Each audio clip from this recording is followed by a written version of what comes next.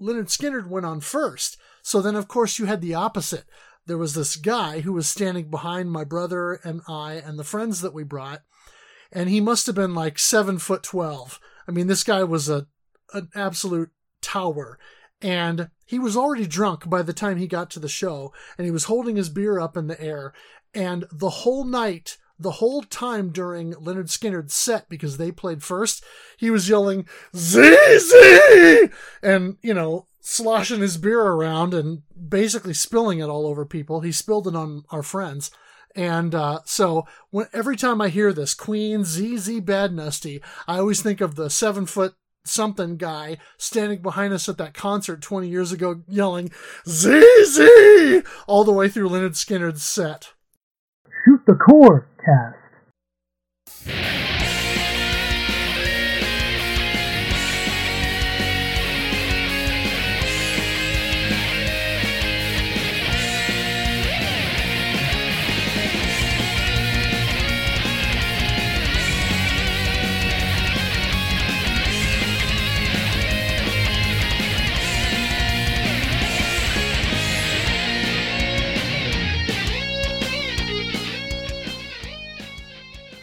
Welcome to Shoot the Corecast, the official companion podcast to the RF Generation Shmup Club. This is a family-friendly shmup-themed podcast that thinks enemy weapons are like Pokemon. You gotta catch 'em all. I am Addicted, and with me I have... Metal Fro, also known as the Game Boy Guru.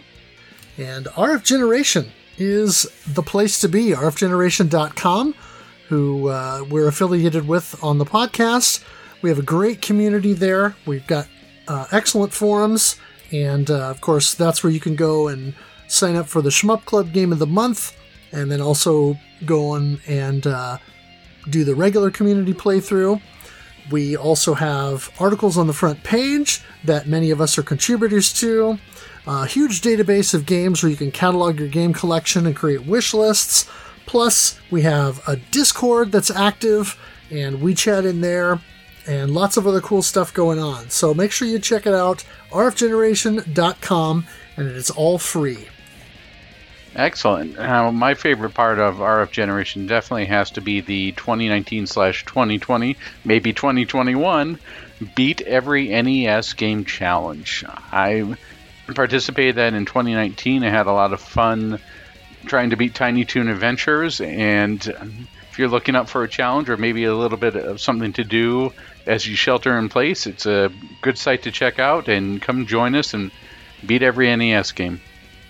Yeah, I need to jump back into that. I contributed some last year, but I definitely need to jump back in, because I know there are a couple of games on the list yet that I own and need to try and scratch a couple more items off. Yeah, too bad Colored Dinosaur's already taken. Oh man, darn the luck. I know, you'll just have to take something easy like Dirty Harry, right? I don't have that one, so...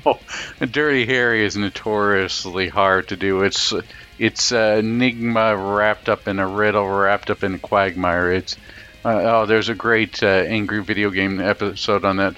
Not family friendly on that one, disclaimer, but it's a great episode. It's one of those things that's like, where the heck do I go? What am I supposed to be doing? What is this thing supposed to do in here type games? Okay. So, a decent chunk of the NES library. Yeah. Well, speaking of questions, we've got a question of the month. Yeah. I put out this question of the month on the Shoot the Corecast Twitter account, @ShootCorecast, and we got the most insane and awesome response that we've ever had for a question of the month. So who knew that copying the playcast with a question of the month would yield these kinds of dividends? But seriously, thank you to everyone who put in responses, and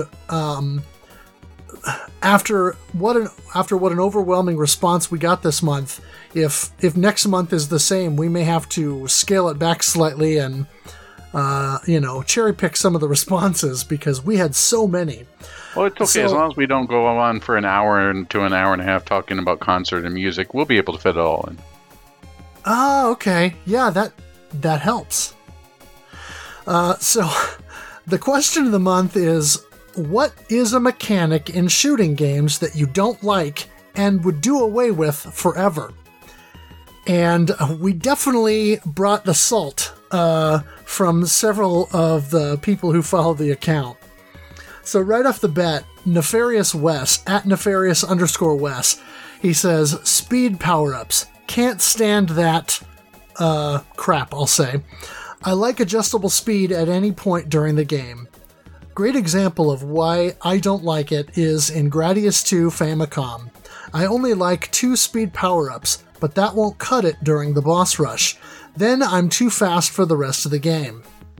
Yeah, I would have to agree. That's something that is sort of it's a hallmark of this series, but it's something that, as you saw, as shmups evolved, it really doesn't need to be there. I always jokingly refer to it as rowing across the stars. It's not one of my favorites either. I prefer to have one speed, well, I should say a variable speed, but I usually, like Einhand or within the game of the month here, Gaiares, prefer to just set it to as fast as you can go and then focus my attention on the maneuverability of the ship. If you're going to be doing with something where you have different speeds on there, make them adjacent to the different ship types. So you have your fast, you have your slow, something like that. Don't make it so that if I die, then all of a sudden I have to spend the next 5 minutes trying to readjust my speed on there. It just kills the fun pretty quickly. I think it's a relic of early scrolling shooters that probably needs to go away. I do like either variable speed or the kind of 2-speed thing that you get with a lot of Danmaku games where you have 1 speed and then you have a slower speed when you're doing a focus shot kind of a thing. I don't mind some shoot-'em-ups later that have a good base speed, and then there are speed-up power-ups that you could get that are optional, that if you like a faster ship or there's an area in the game later that you're going to need it for, you can pick one up. But when the base speed feels like you're wading through a vat of pudding, that's a problem. So I'll have to agree with Wes on this one. I get to see you dying in Gradius. It's pudding time. All right, we have one from @WavyAmar. It says, holding a button for sub-weapon rather than having an extra button. And I could definitely see this on here. I think that it probably goes back maybe in some ways to the JAMA standard when you only had 3. But even so, a lot of the shmups in there usually were like a 2-button affair. It's really weird that they had the option for the 3rd button and just didn't utilize it. Speaking like back to 1984 and 1984's 1982. Oh, sorry, 1984's 1942. And dealing with that where you had one button that was to shoot and the other button was loops. Or with 1943, it seems to be, I don't know if there was a particular reason why they went with that, maybe for simplicity or something. It's a really odd design choice. Yeah, there's a couple of games like that where I'm trying to think of, I want to say it's Darius Force or Supernova on the Super NES, where you have one button that is your laser weapon, and then you have one button that's your sort of missile or laser sub-weapon. And so if you want to do rapid fire of all that at the same time, you have to hold down 2 buttons. I sort of get why they did it in that game because of how the weapon system is structured, and I'm assuming that we'll get to that one at some point and get into more detail of that, but that kind of drives me nuts. Oh, definitely. So I get it. All right, you want to take the next one? Yeah, so Shmups and Stuff on Switch, or @nshmups, says, not a mechanic as such, but scores going beyond the billions frustrate me. especially if there are no commas or other indications to help break it down.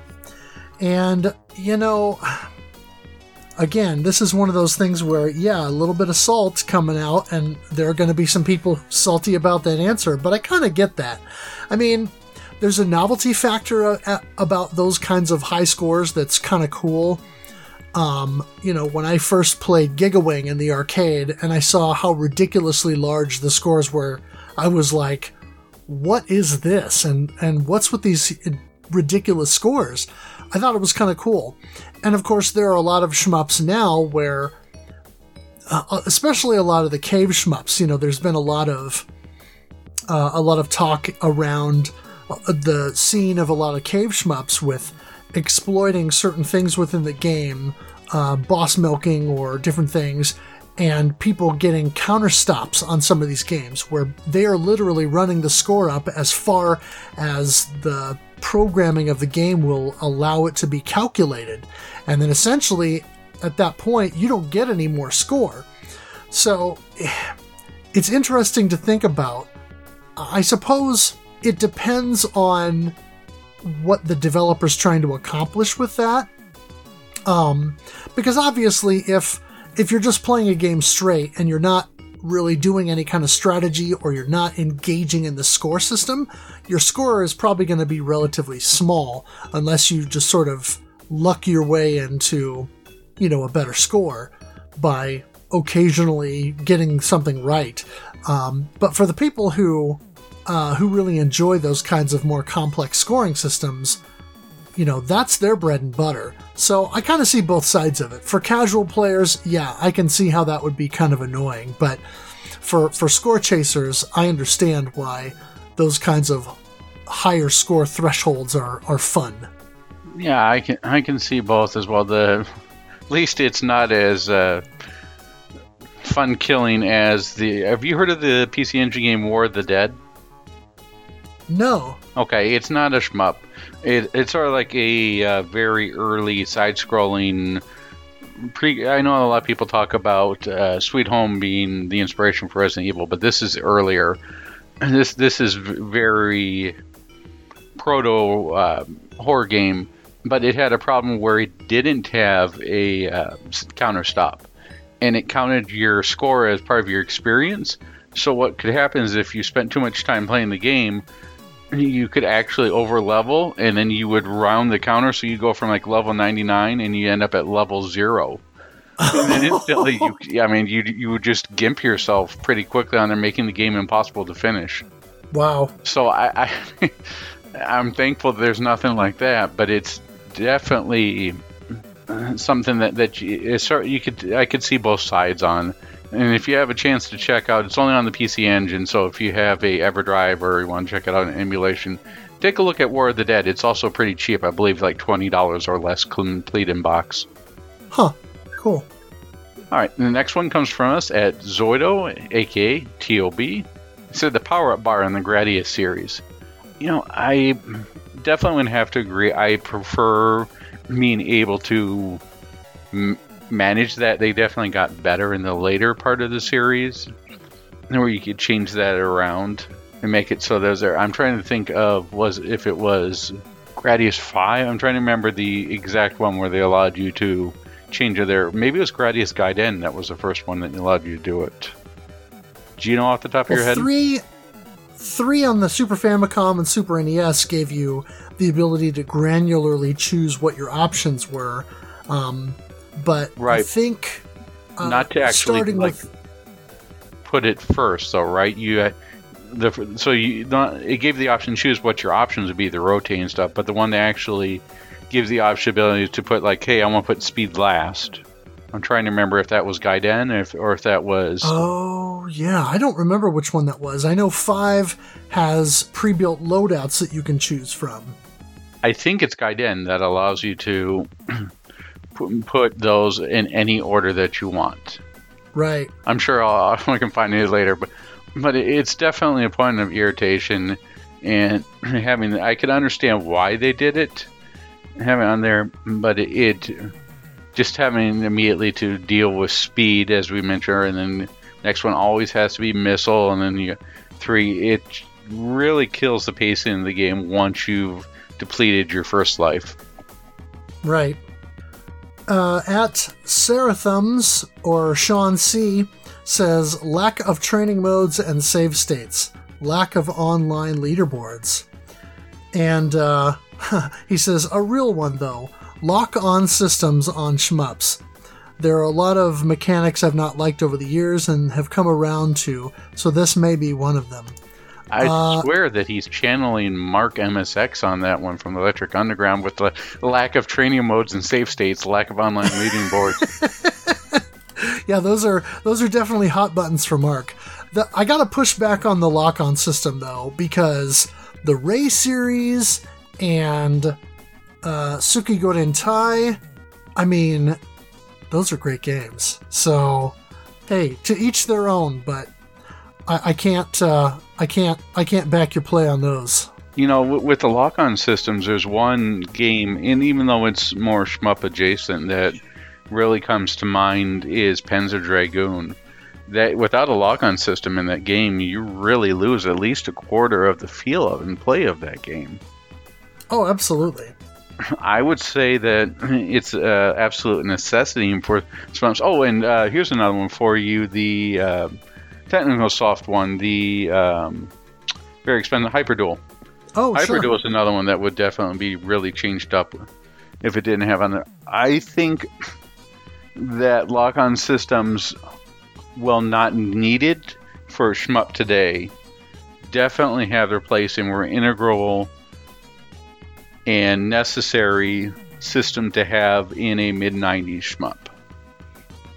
Yeah, I mean, I think there are enough good games that have been done with lock-on systems over the years that that mechanic has earned its place among the shmup mechanic, you know, I won't say Hall of Fame, but, you know, something that should be regarded as...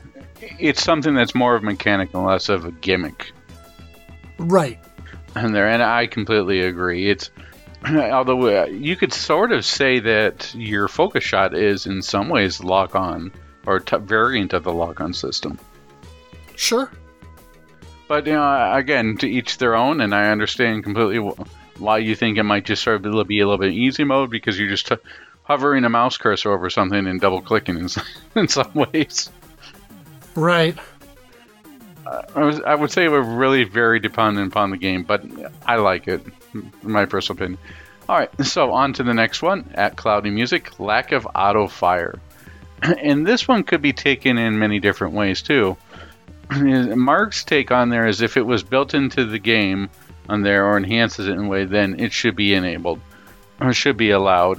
I think the same thing too. If I have a twin Famicom with rapid fire that's built in, you bet I'm going to use it for playing Gradius 2 or any of those other shmups on there, or the TurboGrafx.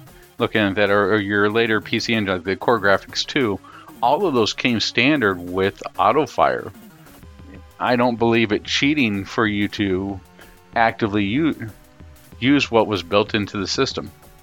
Yeah, and I would say, generally speaking, I would agree. I do think there are some games that, depending on the other mechanics that are in play, or the way that the game is designed, auto fire might not always make sense. But where it makes sense, I would agree. I just turned 43, and I have no desire to get carpal tunnel, so while I will occasionally go nuts with hammering a button on a joystick, you know, I can do that on my good joystick that I bought that has Sanwa buttons and has, a short throw, and it's not a big deal because I'm only going to play for an hour or so a night when I do that, and, you know, I'm not injuring myself too much, but I don't want to hammer on an NES pad or a Sega Genesis controller. I want to just hold the button down. So when I have the ability to use auto fire, I'm going to use it, and if you think it's cheating, oh well.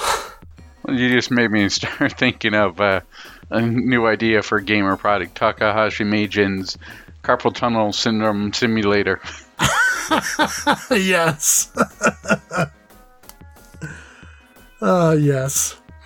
At Sprite Mix says, checkpoint systems. I'm a big advocate for instant respawning upon a death. And I gotta say, I'm with you on that, I think in most instances. There are some games that are designed specifically for checkpoints, or, things like Gradius or R-Type, where they design them in such a way that at the checkpoint, you're going to have an opportunity to power up again in some way. So in those instances, I don't think it's too bad, but particularly for games where the stages are longer, and so then the checkpoints become punitive, or a game where, when you die, there may be a power-up or two that spawns that you can go and pick up right away, something like a Raiden, that kind of a thing. That's going to make that experience flow a lot better, and it's just going to make the game feel better because you're not really breaking up the action. You're just jumping right back into the fray, and after a few iframes, you're back into the action. So, yeah, I would tend to agree with that on the whole. Yeah, I agree with you, Fro. I think that having a instant action works really well for most games. However, some of the classic games, such as you mentioned R-Type and Gradius, and Parodius, there's another game that we just recently covered. Well, I shouldn't say recently. It feels like so long ago now. But Grid Seeker, that game, if you had instant respawns on that game, it would just be so terrible because those bosses, you'd be sitting there with your pea shooter for at least 30 minutes, maybe 45 minutes, just trying to take down a single boss. All right. Yeah. The next one comes to us from GalaxSpark79, also known as Brandon Guerrera. The power-up system in games like Truxton, Fireshark, Dragon Spirit, and Dodonpachi, where you have to collect a certain amount of power-up icons, 2, 3, or even 5, to level up your main weapon 1 level, and when you die, you gotta waste time to build it back from base level. Yeah, I could definitely see on there where I'm trying to think of, aside from Dodonpachi or Dragon Spirit, Fireshark, or Truxton, when you're trying to deal with different I'm drawing a little bit of a blank here. Thinking of a shmup that I recently played that does the same. I guess you could say that our shmup for next month, in some ways, Steel Vampire, is sort of along this way. Thankfully, allows you to save it, so they learn from that. Do you have some thoughts on this, Fro? Yeah, I mean, the examples that Brandon gave, I would tend to agree with. Truxton and Fireshark are both great games, but yeah, it's annoying to have to collect so many power-up icons just to move up one level. It's different in something like a series of compile games where the P icons that drop, or in something like Blazing Lasers, where you've got those purple orbs and you collect so many to move up to the next level. When those kinds of things are plentiful and you have the opportunity to power up semi-frequently, that's one thing. But when you only have a handful of these things in specified locations scattered throughout the level, then it becomes an exercise in frustration. And of course, these are games that require a certain amount of memorization, so there's an element of that too. But yeah, it becomes a bit of an exercise in frustration to get most of the way through the level, and oh look, I just collected the 5th power-up, and now I have twice the amount of firepower, and 5 seconds later, and I'm dead. And at that point, sometimes, yeah, it feels like, what's the point? Why am I even continuing? Other than to play a little bit further and see what else the level has in store. So, yeah, I understand where he's coming from, and I would tend to agree that when you have to collect multiple power-ups just to move up one level, that gets old. Yeah, well, I guess in some ways it's a variant or evolution of the Gradius power up, right? In the evolution of Gradius syndrome. Kind of. All right, I'll take kind of. Go on to the next one, please. Yeah. So at John PV says, sidebar stuff that the game wants you to pay attention to. Not the gadgets like M2 ads, but more something like Raiden 5. With all the story stuff going on while I'm trying to dodge bullets and ships. Leave me the F alone. And of course, there was some discussion on this, and so DJ Play School responded to this, and then John responded to DJ Play School and said, "You will keep hearing jokes about South American coffee, and you'll like it. Oh, you missed an enemy? I will berate your performance in between coffee jokes on screen." And he says, "I love Raiden 5 and hate it so much at the same time." And then he also says, "I wanted to add but ran out of space. I loathe vertical games without a Tate mode. Why, Raiden 5? Why?" Tate mode! Tate mode! Yeah. I'm feeling your pain on that a little bit, John. I understand why they didn't do it, because the way that Moss designed the game was designed specifically to use the stuff that they put on the sides, especially the stuff on the left side, like the cheer notifications and the score tracker and, you know, your weapon power-up levels and all of that stuff.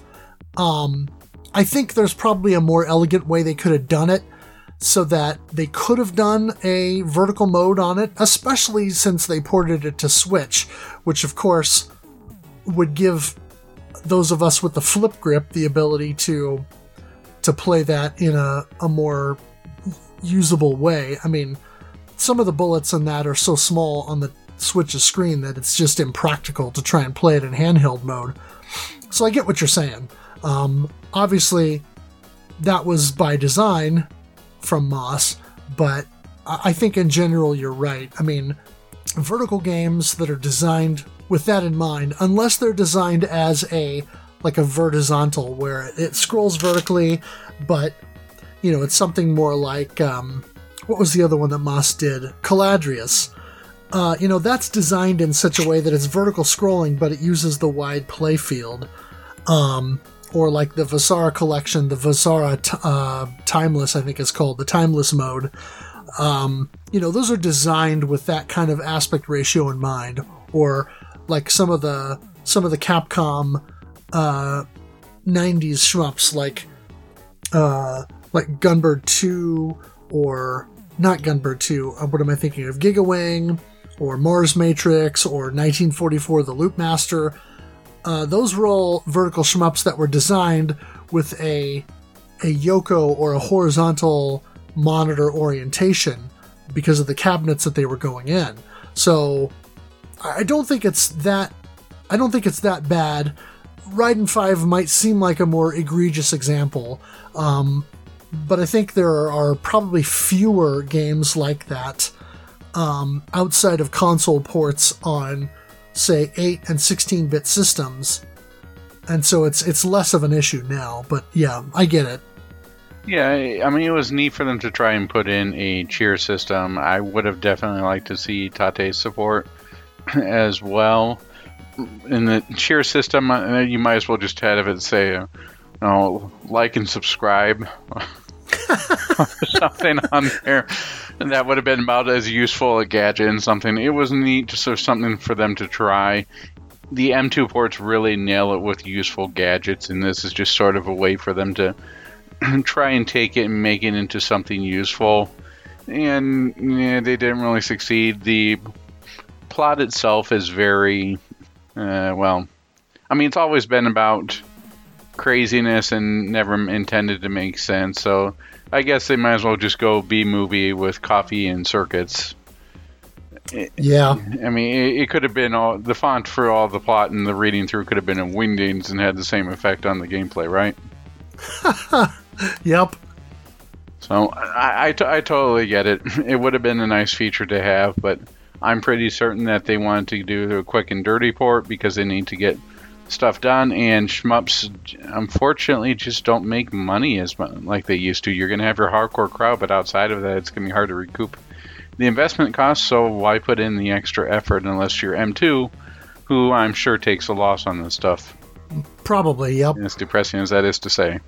Yeah. All right, our next one is from Need New Shorts, aka JB. Well, hopefully you get some shorts soon. Not having weapons fire continuously when the button is held down, or if not that, lack of auto fire. Oh, a second for lack of auto fire. My second favorite shmups have the Centipede and Gun Neck. Both continue to fire if you hold the button down. And the new Bit Blaster XL has a constant auto fire option. Very cool. Yep. Maz, or at Maz6708-6804, says, a lot of good answers already. I will go maybe a little unpopular here. Boring, long, and repetitive boss milking, like the original Esp Raid or Radiant Silvergun. They simply destroy the flow of the game, and for a shmup, the tempo is of the utmost importance to me. Of course, you can ignore it and speed kill the boss, but for score, they are usually mandatory. Boss milking have to be creatively challenging and not drag for too long. I have the feeling this one will be hugely unpopular. And I guess I don't really have an opinion on this one so much. I think if the boss milking gets excessive, then I would find that boring. But I do think it's fun to do things like picking apart bosses, or that kind of a thing.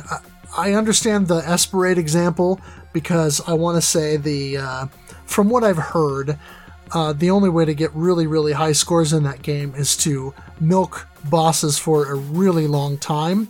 You know, and if that's the only way to get a really high score, like sitting in a boss for 20 minutes, picking off missiles and things that it shoots out, or popcorn enemies that come along because the bosses don't time out, then yeah, I'm not going to play that game for score, or I'm going to play that game for score, but in a less serious way, because those kinds of things I'm not interested in.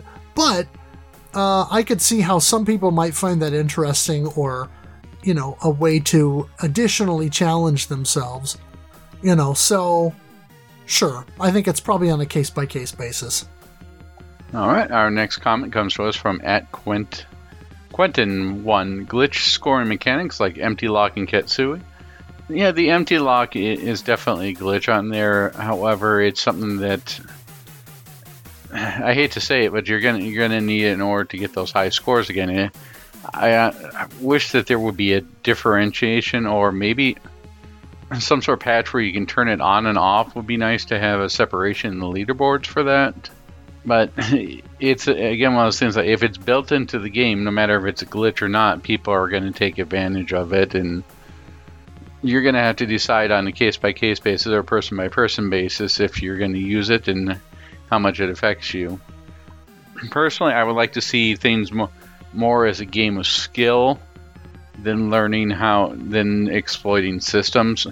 Just like with pinball, it gets really exciting when you see somebody who is truly skilled and knows what they're doing and can show you how the table plays, versus someone who goes, oh yeah, if you do this, this, and this, you can glitch it and then score an extra 90 million points. I get the same thing for someone who is really good in sports. If you see them knowing them, like, or I guess you could say too, someone who's singing in front of like American Idol, or dealing with The Voice, when they start singing a really hard song by Whitney Houston, and you can tell that they have a great vocal range, and it's really hard to do, you're impressed. Versus just somebody who can sing a pop song really quickly and really well. Yeah, I kind of see where Quentin is coming from. I mean, I think that's a valid take. There are definitely people who find those kinds of mechanics interesting, and it's another layer of being able to play the game and get even more out of it than what even probably the developers intended.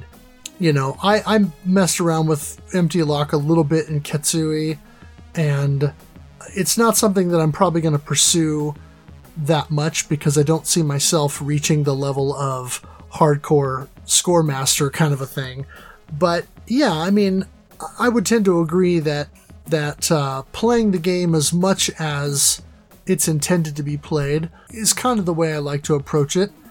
I say that, and of course I sort of bucked that trend with this month's game, which we'll get into, but yeah, I understand how when the scoring becomes nothing but finding a way to exploit a glitch or an exploit in the game, and that's the only way to get the really stupid high scores, I could see how that would be frustrating for someone coming in where either they don't want to learn the glitch, they just want to play the game straight, or they feel like, well, this wasn't even the way the game was meant to be played, but that's the only way to do it if I want to have any real way of competing. So I could see that. At Easy Racer, or at Easy_Racer, says, cycling power-ups with no way to control the cycling. Super frustrating to go out of the way to collect a specific weapon type only to have it change a split second before you collect it. Then you're usually stuck with something you don't want until you can repeat the process. And yeah, I understand where Easy Racer is coming from. I've had that frustration many times playing the Raiden series and some of the other games that kind of came out of that era where your power-up changes colors or the icon changes. You know, I had some of that frustration with Grid Seeker, even though the pattern was fairly predictable and I could kind of get to where I sort of knew when the power-up icon was going to change to a certain color or a certain type to sort of plan it out and do that. But yeah, I get that, because it can be frustrating when you're like, oh, that'll upgrade me to the next power-up level, but then instead of doing that, it just changes your weapon. And it kind of ruins your flow. Yeah, I definitely had the same problem with Grid Seeker and within the Raiden series, how you're trying to connect those, and just at the last section or at the last second, it would change into something else. I believe with the Raiden, maybe I'm wrong with it. It's been a little bit since I played it, but you can actually shoot it to change it. Oh, I don't remember that. Maybe it's with some of the later Raiden games. That could be. Or maybe it's just wishful thinking. I'm not sure. Huh. All right, our next one comes from the Maniacs over at the Collector Cast. Limited continues. If I want a credit feed to have fun, just let me.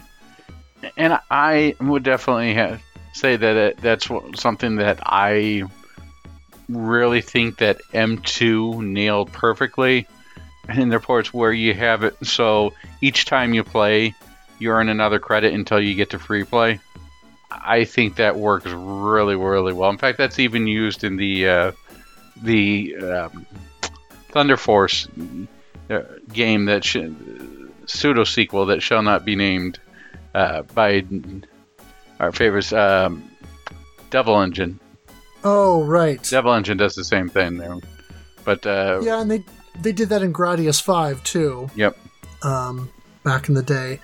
Yeah, I mean, I think I would tend to agree. I understand why a lot of these games didn't have unlimited continues during the NES era, and even during the 16-bit era, where during the height of game rentals and things like that, or whatever, you know, you didn't want to sell a game for $30, $40, $50 and then have your kids, have the kids credit feed through it once and put it away, and have the parents write angry letters to publishers going, well, I spent $50 on this thing and my kid played it once. It's like if the game has 2 credits, 3 credits, 4 credits, whatever, and your kid actually has to spend time with it and get good at it before they can beat the game, even if they have to feed the number of maximum credits that you're allotted, that's still they're having to put forth effort. So I kind of get it from that standpoint. But yeah, in today's world, if it's an arcade port or a home console shmup, whatever, yeah, let people credit feed and let them play the game the way they want to play it. I would agree. Yeah, you don't want people to credit feed their way through Color a Dinosaur. Jeez, shame. At The Single Banana, host of the RF Generation Playcast, says, items only good for points that provide no upgrade value. Remove these in every game that isn't distinctly point-based. And that's a hot take. I'm going to disagree. I do think that it's fun to collect items that are point-based. I mean, you're talking about all kinds of shoot-'em-ups that would be a lot less fun for me. Everything from old-school caravan shooters to things like modern Danmaku games where, a game like Crimson Clover, which we played last year, where when you're taking out enemies using the break system and you're getting all these stars. Now, of course, you're not necessarily having to go and move to the screen to collect those. A lot of those are being auto-collected. But, you got everything in between. The old caravan-style shoot-'em-ups where you have to go and fly over an item to grab it, or newer games where you can sort of auto-collect some things. But I enjoy that mechanic in a lot of these games, so I'm going to have to respectfully disagree with that. I think there's fun in grabbing those things. I mean, even as far back as playing Pac-Man in the arcade as a kid, I always tried to go for the fruit in the center, or those kinds of things, because to me that was part of the fun. When I read items good only for points that provide no upgrade value, to me that screams modern games and modern DLC. It doesn't scream, shoot 'em ups on there. I would have to say that I enjoy this, like in Tiger Heli. Do you remember shooting the top of the house on there to get the special little item for points? Or when we were dealing with Raiden, where you had to shoot, I believe it was Raiden, Raiden 5, where you had to shoot the specific spots in order to get that. And that's been a staple of the series for quite a while. Yeah. Or even with 1942 and the what the heck is that thing called? Maoichi? The Yashichi? Yashichi, thank you. I would probably name some sort of dessert base, like thankfully I didn't call it the manicotti or something. That's Italian. Thank you for providing that. It's neat to have those little interesting bonus items that are worth points on there that you can find. It's definitely a throwback, but it's something that gives a little bit of extra flavor to the game, and it's something that I personally appreciate it. But you're welcome to your own opinion, and I can see why those type of items would be a little bit boring too if they don't provide extra value or something to the gameplay loop. Yep. All right, the next one comes to us from Shoot the Core. Power downs. Oh, jeez. Yes, definitely power downs. The infamous question marking, or it's not question mark, exclamation mark in the Gradius series on there. Oh no, when you get that in Proteus. I was thinking of like the Strikers series. Oh, jeez. Where you graze an enemy or what have you, and then you get a power down. Power down? Yeah. I prefer power downs to outright death, but yeah, they're still annoying. Let's see. At MX5DOB, being forced to use charge shots as normal firepower is too weak. Twinkle Star Sprites is a good example. And they also offer a second choice here, the ranking in Rising games. Just let me power up my ship without a difficulty increase. So yeah, the charge shot thing I understand. If your regular shot is actually a pea shooter in an almost literal sense, then yeah, having to rely too much on a charge shot can be a bit of a design imbalance, and so I would agree with that. The rank system in Rising games, I don't know, there are a lot of people who really enjoy playing with the rank in those games and manipulating that, and that's part of the fun. I haven't got into those too much, but I understand how it's frustrating because they're pretty meticulous with how the rank increases and decreases, and they're pretty strict. Our next one comes for us from @HooksandFanes. The Abomination in the power-up bar paired with a random roulette power-up. Yeah, this is really precedent within the... More so, I would say most often I see this within the Parodius series. Maybe it's just because I play those more so than I do with some of the Gradius series. But there where it's like the auto power-up system, that's like, we think you should go this way. Why don't you get 2 speeds? Then you automatically go get your missiles, and after it's... Oh, that drives me nuts knowing I just turn it off and power up how I want to. Did this frustrate you? Yeah. I mean, I think Hooks and Fangs was specifically referencing Parodius because the tweet included a picture of the an exclamation point that shows that power up roulette thing. And yeah, that frustrates me too. It's one of the things that has kept me from diving too deep into the Parodia series, but I know it's one that we're definitely going to need to dive into at some point. Yeah, maybe we can do Sexy Parodius for February of next year. For Valentine's Day. Indeed. There you go. I'll have to think about that. All right, so @ZPS_STG says, checkpoints, especially when they're really far apart and especially when the game respawns you with 0 power. So yeah, dovetailing on what Sprite Mix said earlier, again, I would tend to agree.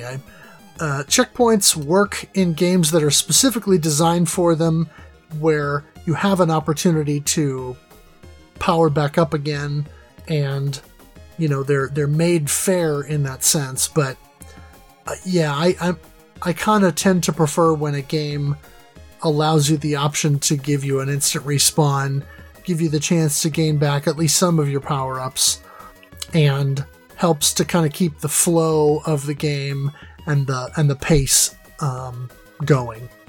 Yeah, it does a pretty good job, as mentioned before, with keeping the momentum of the game going. I understand with some of the earlier stuff, as we talked about, how you need the chance to at least get the Gradius. You get your pea shooter and you get your 1 speed power up. That's what you get.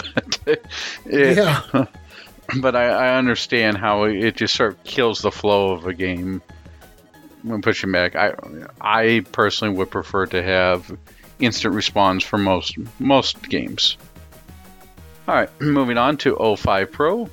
Games where the default speed is too slow and requires a power-up to get the speed to where it should have been at the default to begin with. Examples such as Gradius, R-Type, Last Resort, and others. Within the original R-Type, I don't remember, at least within the original R-Type, a speed power-up that was needed for there. Am I misremembering? Yeah, you get speed ups within the game. The default ship ship speed on R-Type isn't quite as egregiously slow as Gradius, but I would say you got to have at least 1 speed power up to really have a good chance at dodging bullets and weaving in and out of things in R-Type. So it's not as bad as Gradius, but it's still an offender, I would say. You want to see a fence on games that on the total opposite, where the game goes too fast. It looks like you're a racquetball inside a blender, or a ping pong inside a blender. Rock on for the PC Engine, the worst shmup on the system. You do more than like 2 or 3 speed power-ups on that thing, and your ship is just flying through there. It's the only game I think where your ship can become so fast you can't keep up with it. Mention it to Sarah next time he's on stream and watch his reaction. It's notoriously bad, and she, is the only one that starts out with the dearly beloved. We'll have to go over that one this time, but it's Kusoge at its finest. Yeah, we'll have to have a Kusoge episode at some point. At KusoPlayer_KZ of course, who was on our Ketsui episode, says, getting powered down completely after dying. And yeah, I think that's a pretty solid answer. All right, the next one comes to us from @GameOverClub1, aka Max Impact 24. Lack of hope when you die and lose all your power-ups. Okay, so it's not really a mechanic. I would agree that lack of hope when you die, I think that is probably only pertains to Gradius 3 Arcade. I think that's the only game that actually kills hope. Or Gradius 3 SA1. Oh, geez, yes. Yes. We're with you, Max Impact 24. So, at Mark MSX from the Electric Underground podcast says, power-ups that change type and reset level, like in Raiden. That sucks. And I think I understand what you're saying, Mark. Like, when you collect, let's say two of the red power-up and you power up your gun, and then you collect the blue power-up, it doesn't go up another level with your blue. It just switches to the blue at whatever power level you're at. I think there are a couple of games that are more egregious than that, where if you change weapon types, it resets to the base level. I can't think of an example right off the top of my head, but I know I've played something like that. Now, I will say in Raiden 5, they attempted to fix that by allowing you to power up all three of your weapon types independently. So when you change weapon types, it's always going to power up that weapon type beyond whatever its previous level was. But, you know, that's one thing. But yeah, I would tend to agree that when you're getting a power-up and all it's doing is changing the weapon type you're using, but it's not adding to your arsenal anything more, yeah, I can see that being a frustrating thing. Definitely. Next one comes to us from Void Audio. He refers to loops. And I definitely agree. I got super frustrated and annoyed at all the loops I had to do in the 19XX series. It's just, really got to me. No, in all seriousness, in here, I definitely think that loops or the special requirements for it, they're sort of neat, but I am opinion that it maybe should give you a little bit more to the game. I would prefer maybe to see a little bit more done with rank versus loops, but that's just my personal opinion. Yeah, I mean, I think in a lot of the old school games, loops are more egregious because a lot of the older games that either are really long and then they loop, or they're hardly long at all and they loop forever. Those are annoying to play for score, because if you reach the point where you're good enough to loop the game 2 or 3 times, unless the game ramps up in difficulty enough that each loop is a different experience, even with the same layouts and all that, you know, it can kind of become rote. I mean, I know there are people who play Gradius games several loops in, and hats off to those folks who are capable of playing at that level.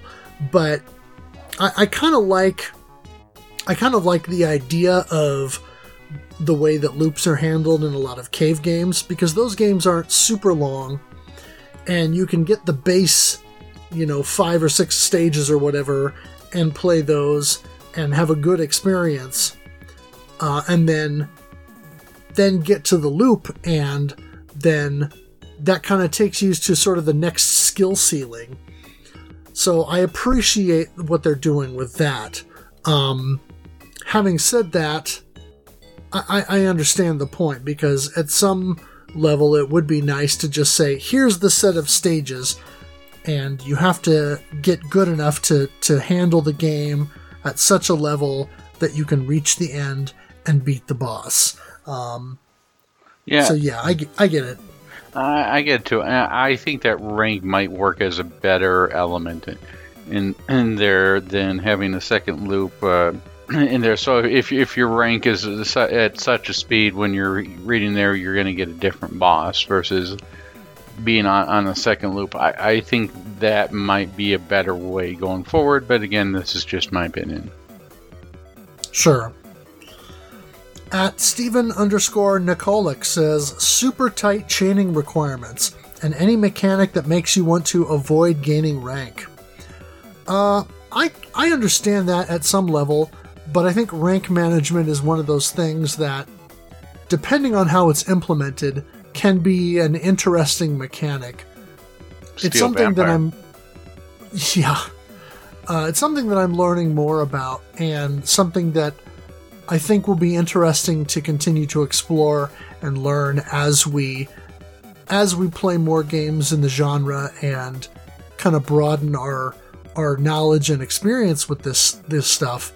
So I'm not going to disagree, but I do think there's something intriguing about rank management in shmups that I've seen so far, and I think there are interesting and fun ways to implement it, and then there are ways to implement it that are overly punitive or maybe esoteric and hard to figure out that might not be as fun. So I think it's probably more situational. I think that when dealing with chaining requirements or rank, I find it fascinating. And at first it was very frustrating, but the more I play stuff, and especially Steel, as we record this, we're deep into April thanks to all the changes in the world and dealing with how life works now with COVID. And that Steel Vampire really strikes a good pose between that and allowing you to either quickly power up, but you're going to get more weapons, or power down. Game's going to be easier, but you're not going to get as much score, and you're not going to get as good of weapons out there. Really a good risk reward with that.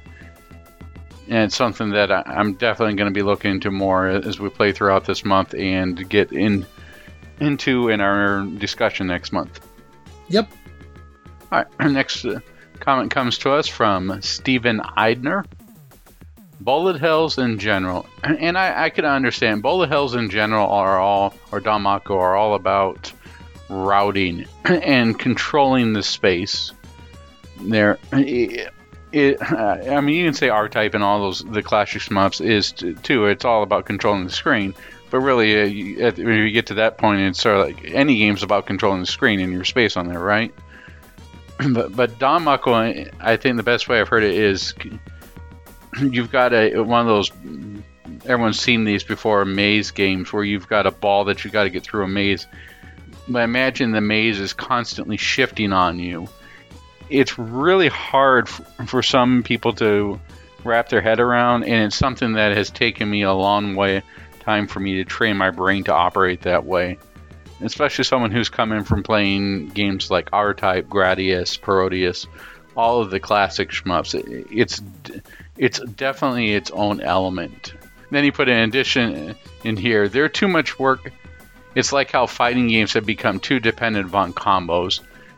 The routing and everything, and making sure that you hit everything right on there without save states and without really putting in a lot of time.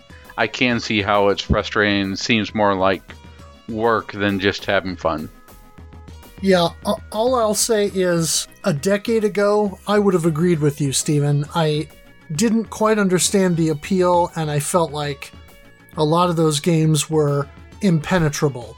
Now that I've actually played some and have learned more about how they work, I find them a lot more appealing and intriguing, and something that, if the game is well designed enough, it makes me want to play it more and get better at it.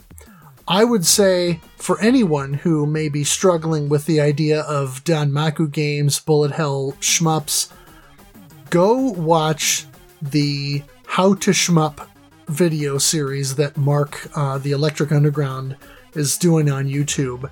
He has got some good kind of initial tutorials about how to approach these games. And of course, he's talking shmups in general, but since his focus is on cave and cave-style games, generally speaking, Danmaku games, they're concepts that are going to apply, and I think they're worth watching regardless, because it's going to give you an indication as to whether or not those types of games are going to be for you.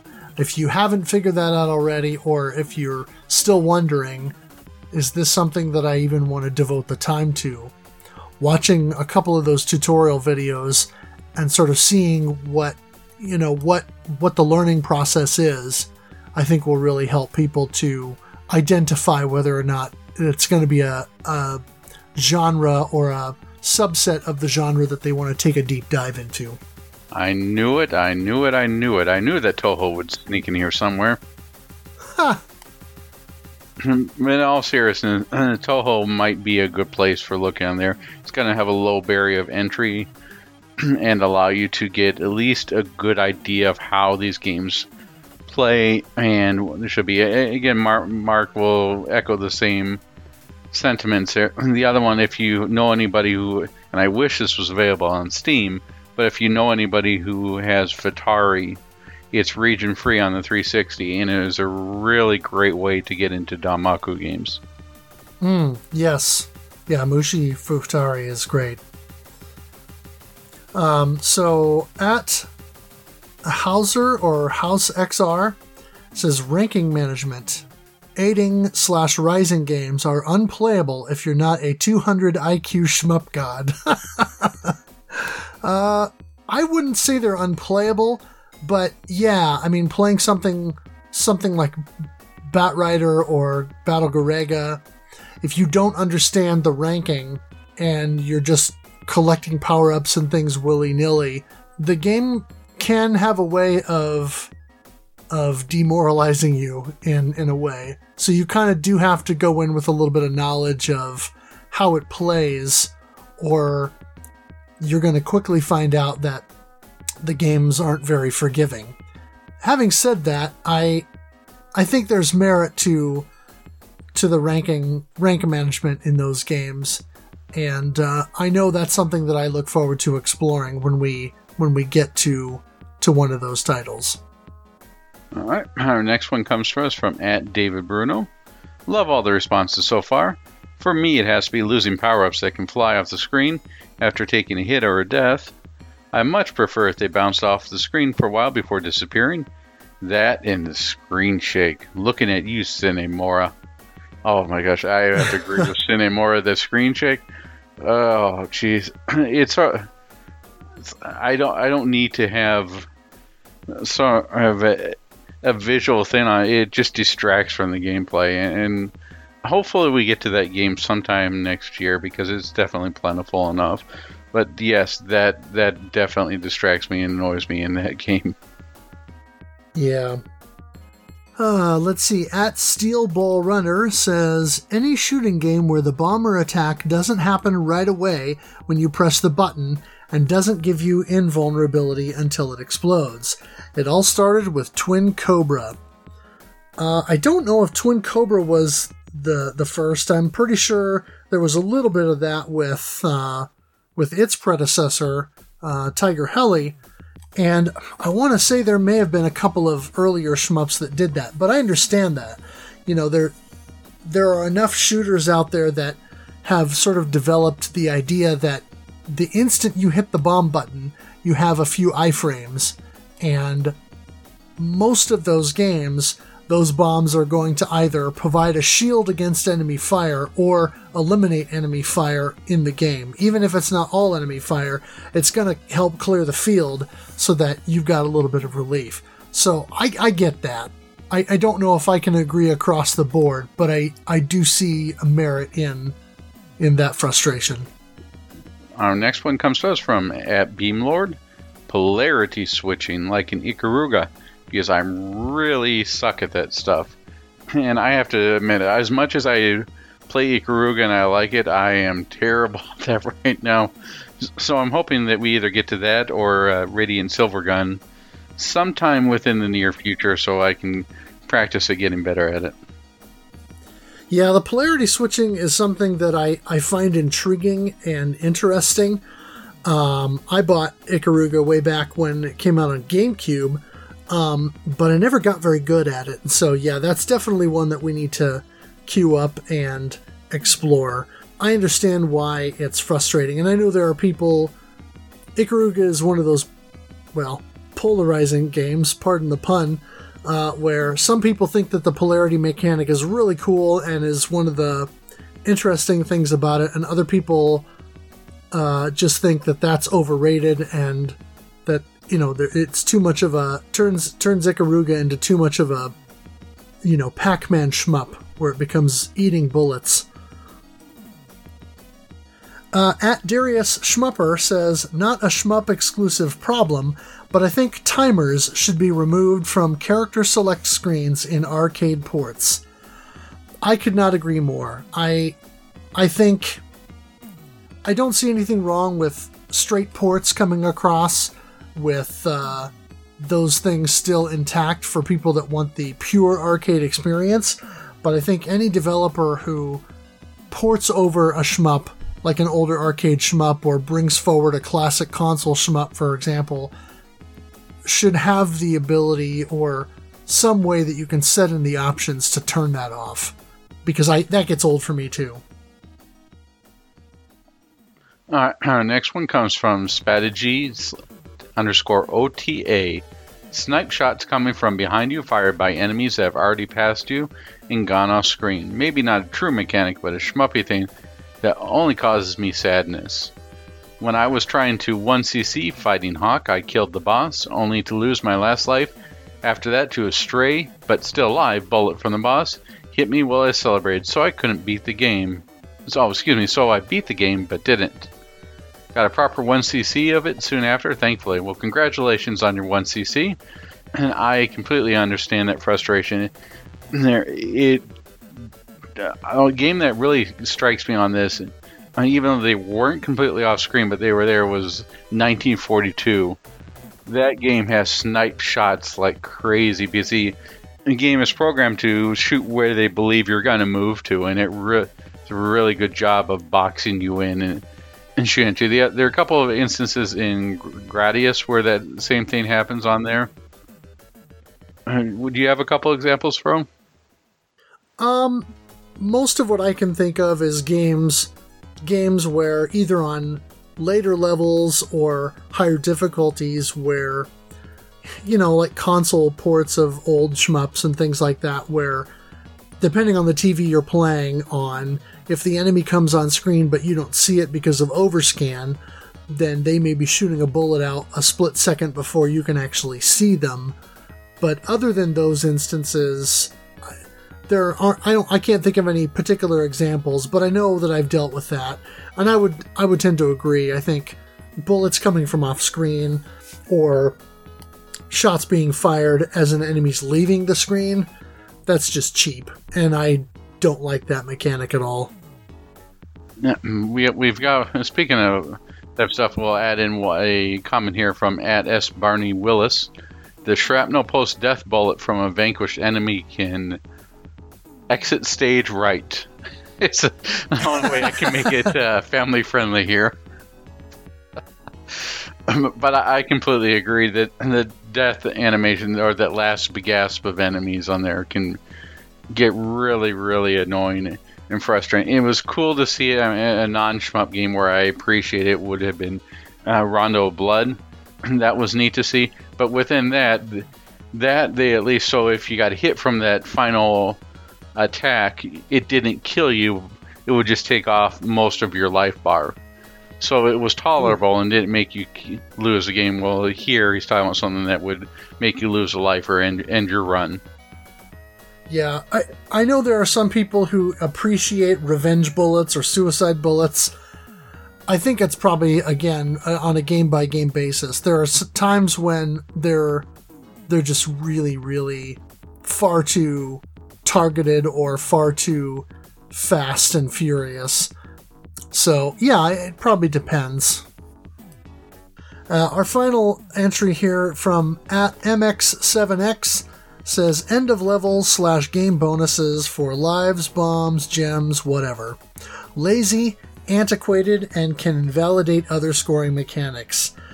And wow, that once again, that is a hot take. I actually kind of enjoy that because a lot of times those are the kinds of things in like the Raiden series or, a lot of classic shmups or in a lot of newer games where you're collecting bonus items throughout the course of the stage and you're getting points for them along the way. And then if you manage to no miss a level, then a lot of times you're getting an additional bonus on top of that for staying alive throughout the course of that level and getting to the end with all of those medals or bonus items intact. So I just think that's an interesting way to make a game more deep in terms of the scoring. So I'm not necessarily on board with that. I get why some people would think it's lazy or antiquated, but I don't know. I enjoy it. Yeah, I would say that it depends upon how it was implemented, but for the majority of the games, I do enjoy it. All right, and well, speaking of enjoyment on here, let's close off of the comment section. Thank you for all those who have typed in or written in. Let's start talking about our March game of the month, which is Gyruss. Now, Gyruss is, or should say, was developed and published in Japan by 1990 by Telenet, and published by Telenet's Western arm known as Renovation in 1990 for North America. Now, it's one of those ones that's a little bit hard to pronounce, but best way to think about this, and we're going to use your favorite word in here, Fro, is it's a portmanteau of Gaia and Resurrection. Yes. So, Earth Resurrection. Think about it. Now, the company Telenet Japan started out as 1983 as Nippon Telenet, or Telenet Japan, and was founded by Kawazuki Fukushima. The company began developing games for the MSX, Sharp X1, NEC PC-88, and other computing platforms, eventually moving over to the 16-bit consoles and ending up on the PlayStation 2 and GameCube.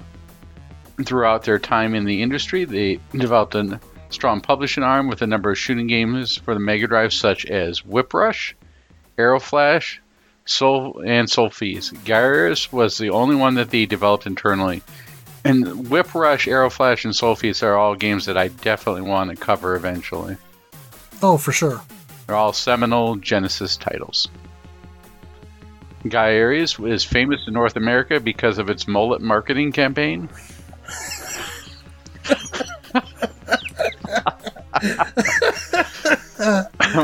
Which consisted of 3 magazine advertisements which featured professional gamer Jamie Bunker praising the game. Bunker, who sported a mullet at the time of the advertisements, quickly became a meme on the internet over the last decade or so. And he's the guy who always had the shirt say, "Can you say Gyruss?" Yes. So Gyruss is also notable for being one of the earliest 8 megabit cartridges and potentially the earliest release by a third-party publisher.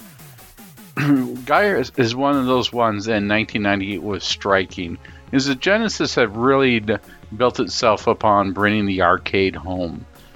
And I think that this would be one of the first titles that would actually deliver upon that promise. It really feels like, with its large bosses, its very varied use and great use of parallax scrolling on there. You've got a sound system that doesn't sound like it came out of a tin can.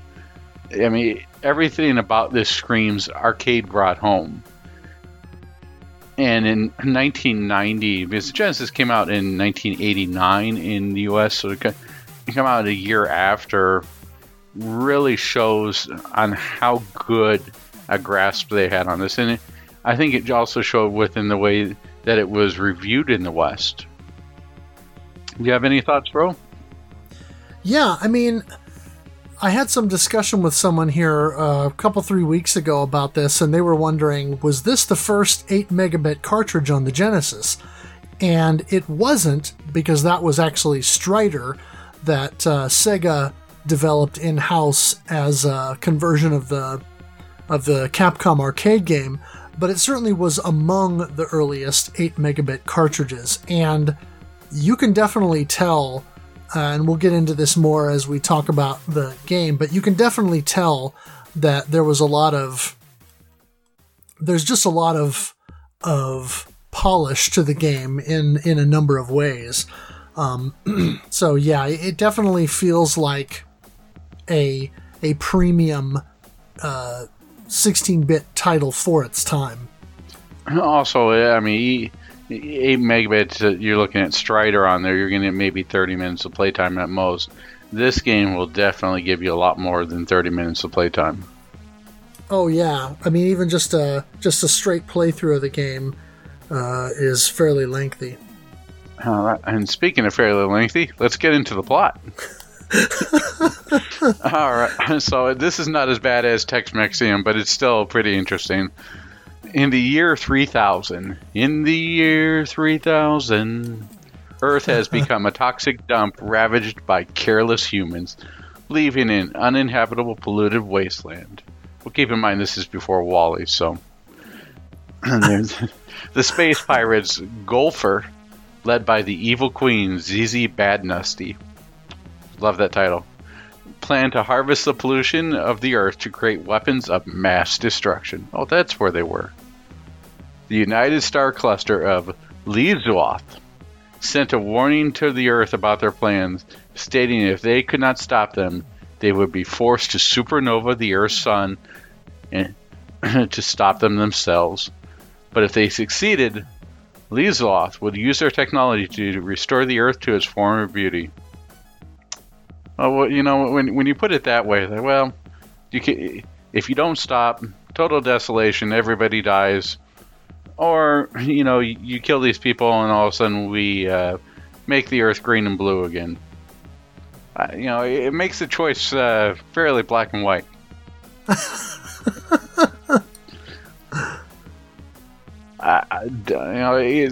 is the main character's name, Dan. I believe it's pronounced Dare here, but you also say Dan Dare, known in Diaz as in the Japanese original, a young pilot from Earth, was chosen to be the pilot of a new fighter ship to combat the Golfer. The ship is armed with a powerful experimental weapon from Leazoth called the TOZ or TOZ system, which will be operated by Alexis, an emissary from Leazoth. There's only one other game that I can think of that, aside from like Captain Planet or something, that really has a ecological backstory on it, and that would be Eco Fighters. That came out for the CPS2 in the arcade. Yeah. Can we just take a minute and revel in the awesomeness and amazingness that is the name Queen ZZ Badnusty? Oh, I just love it, and I gotta bring this up because it's related to the name, but you know, Queen ZZ Badnusty. Well, what else is ZZ? Well, ZZ Top, right? Now, I'll just say it. I actually went to see ZZ Top, my brother and I, back in, what was it, 99? And they were doing a co-headlining tour with Lynyrd Skynyrd. And you know, when you go to a concert, there's always the one guy in the back of the hall or the back of the venue, no matter who's playing, that always has his beer up in the air and yells, "Freebird!" You know, well, of course, when the band that plays Freebird is doing their concert, no one needs to do that. So Lynyrd Skynyrd went on first. So then, of course, you had the opposite. There was this guy who was standing behind my brother and I and the friends that we brought, and he must have been like 7'12". I mean, this guy was an absolute tower. And he was already drunk by the time he got to the show, and he was holding his beer up in the air, And the whole night, the whole time during Leonard Skinnerd's set, because they played first, he was yelling, "ZZ!" and, sloshing his beer around and basically spilling it all over people. He spilled it on our friends. And so every time I hear this, Queen, ZZ Bad Nasty, I always think of the 7-foot-something guy standing behind us at that concert 20 years ago yelling, "ZZ!" all the way through Leonard Skinnerd's set. Well, if they with the Mega SD on there, you can finally add that in yourself. Make your own audio track for the game. Oh, man. All right. Well, with the very entertaining story out of the way, I would definitely rank the story up there with the Tex-Mexium and the from the moon story of Einhanda. Oh yeah, well it definitely ranks above the Coffee and Crystals of Raiden 5. It that sets the bar low. I mean, that's like that's like a limbo bar for storyline is what Raiden 5 is. How low can you go? Oh, we will find out, I'm sure. And for anyone wondering, Deep Space Waifu is probably the lowest you can go, but we're not going to cover it here. All right, well, let's get on to something that is actually really exciting to talk about, and that is the gameplay. The primary mechanic of Geyer is the TOS system. Think of it, the best way to think of this is the Force Pod from R-Type, right? Kind of, yeah. And it's a pod that follows your spaceship around like an option and can be launched at enemies and objects. When the TOS launches onto an object, it will leech power from that object and allow your ship to take on the characteristic related to it. For example, when you fire the TOS at an enemy, you can either enhance your ship's built-in weapon or steal a weapon upgrade from the enemy. I feel like in some ways we're talking a little bit about the increasing levels that people were having some frustration with earlier. Yeah, a little bit, but this is... The TOZ system allows you pretty direct control over that, where once you kind of get a feel for what enemies will give you what weapon types, then you can really tailor that to how you want to do it.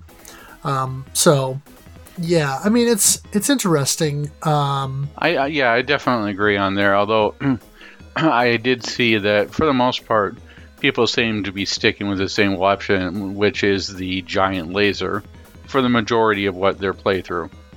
Right. The other interesting thing that should be mentioned with the TOS system is when you're firing it, you really are vulnerable. So it gives a nice risk-reward because you can't fire your shots as you're shooting it out trying to capture something. Right.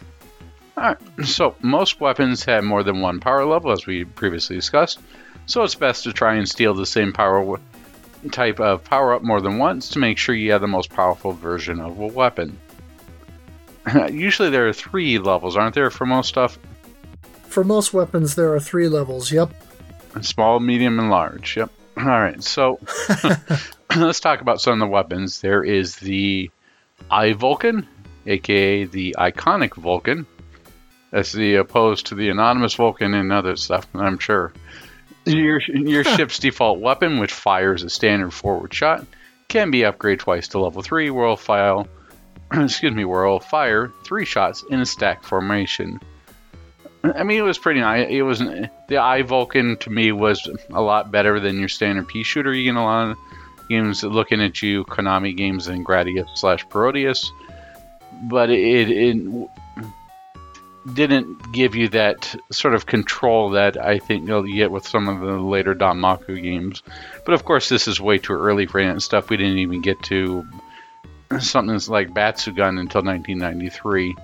So it definitely makes sense. I thought it struck a good balance. What did you think of the Iconic Vulcan? Yeah, I mean, I think as default weapons go, it's not bad. I would say the nice thing is there are a number of enemies in the game that will offer you upgrades for this weapon as opposed to giving you a different one. So if you die and you start the stage off with nothing, generally speaking, the first enemy that you encounter, or one of the first enemies that you encounter at the beginning of a stage or at most of the checkpoints, are going to give you the chance to at least power this up to level 2 or 3, which gives you enough firepower to fairly easily take out most popcorn enemies and at least have a fighting chance against, some of the stronger enemies, or give you the ability to at least get through the first wave so then you can start fishing for a better weapon. Yeah, I think it's a good default weapon that doesn't feel underpowered anyway and is definitely plays to the game's strengths. So let's move on. We have the P cannon, also known as the plasma cannon. Much better than some of the other stuff it could have fired, I'm sure. It shoots a two-way spread of energy balls from the ship. At level 3, it shoots balls behind your ship. This one I saw being used primarily in stages, for like in through the part of stage 1 into some people used it in stage 2. It definitely has its uses for shooting behind your ship. And if you have it for when you're fighting I believe it's stage 3 if I remember correctly, the Grim Reaper boss, it definitely helps there. Yeah, this is one that when I first started playing the game, a couple decades ago when I bought it, I remember kind of gravitating toward this weapon because of the wide shot and because it was a little bit stronger, not by a lot, but a little bit stronger than the standard Eye Vulcan. So I did kind of gravitate toward this early on, and I used it a little bit during my playthroughs for the month, but it's not a weapon that I think is useful long term, because even at level 3 you get a two-way forward shot, which is sort of like 30 degrees up and then 30 degrees down, or approximately, and then behind you, but you still have no forward shot. So you still feel just a little bit vulnerable in some situations. So I feel like it works to help clear the field of popcorn, but at the end of the day, I don't think it's a long-term weapon that is going to be easy to beat the game with. Yeah, that's safe for our next weapon, which is the G-Beam, also known as the Giga Beam. It's a large laser that covers a wide area. Level 2 widens the beam, and Level 3 allows the TOS to shoot a beam as well. Laser's hitbox might be a little smaller than the sprite itself, but the G-Beam can pass through scenery and objects as well as large enemies to damage enemies behind. And this really is the bread and butter weapon of the game, at least to me. Is it really does a great job of positioning you. There's one of the bosses later on, maybe it's the M, I think it's the M boss, where you position yourself just a little bit higher and let the TOS, or in this case an option, take out the weak spot. Well, the enemy's firing at where the TOS is and they're not firing at you. Did you have the same use for this weapon? Yeah, this is one of those where I think a lot of people considered this to be the strongest or best standard weapon in the game, and I definitely spent a lot of time during the month playing and utilizing the Giga Beam. I think it's a really versatile weapon in a lot of ways, and it's strong enough, I think, that it's probably good for most situations. Now, moving on from something that's good for most situations to something that's good for certain situations is the S-Laser, or the Somersault Laser. These are homing lasers that fire from the front of your ship upward and downward. Upgrades make them deploy slightly faster. However, it's a relatively weak weapon. You first see this weapon at the beginning of Stage 2 with the sort of targeted satellites that go through there. It was neat to use. It's cool, but it just doesn't have the punch that the Giga Laser has. Yeah, this is one that when I discovered that the satellites would give you the homing laser, I thought, oh, homing laser, I gotta have that. But I found, at least years ago when I first got the game, I found that A, it was difficult to acquire the weapon safely and not get hit by the incoming lasers that the satellites were reflecting from the cannons below. But then also B, yeah, it's kind of a weak weapon. Even at level 3 where it shoots faster, it's still, you're still taking popcorn out quickly, but larger enemies are going to take more hits and you're going to be more vulnerable because they're going to be on screen longer and have more chance to either fire at you or run into you. So I don't think it's a super useful weapon other than in certain situations. And is not probably one of the better overall choices in the game. It's neat to experiment, but it's not something that you want to use long term. The next weapon is the T-Missile, also known as the Tech-Type Missile, which brings back memories of The Legend of Zelda there. It has rapid-fire missiles from the front and back of your ship. Level 2 makes it a 4-way fire, adding top and bottom missiles, and level 3 adds 2 additional missiles firing at 45 degrees, upwards and downwards from the front of your ship. I don't think I used this more than once or twice. It just didn't have the punch. Did you use this at all? Yeah, actually I used this one a fair bit, at least when I was able to successfully acquire it and hold on to it. The missiles are pretty powerful.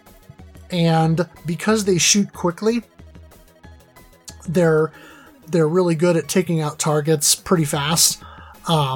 Especially if you can get it leveled up to level 2 or even 3, then some of the larger mid-size enemies and things you can take out pretty quickly with these. So I feel like if this is a weapon that you can get a hold of and keep hold of and not die, then yeah, it's definitely a worthwhile choice. I don't think it's quite as versatile as the G-Beam, but because of its range, especially at level 2 or 3, it's worth exploring as an alternative. Sounds like I need to go back and revisit it. Alright, moving on. The H-Laser, also known as the Horizontal Laser. It's similar to the G-Beam, but just a smaller, thinner version. Does not pass through scenery like the G-Beam, and starts as a very thin laser, and it widens the level 2 and level 3 upgrades. I mean, this was sort of neat to see in practicality on there. You just better off sticking with the G-Beam. Yeah, I mean, the level 3 is kind of cool because it's a sort of a corkscrew laser. Looks a little bit like, what was it, the Sea Laser or whatever from Gradius. But it's slightly stronger than the Giga Beam, so if you're looking for strictly power, then this might be the way to go, because I think it might be the strongest single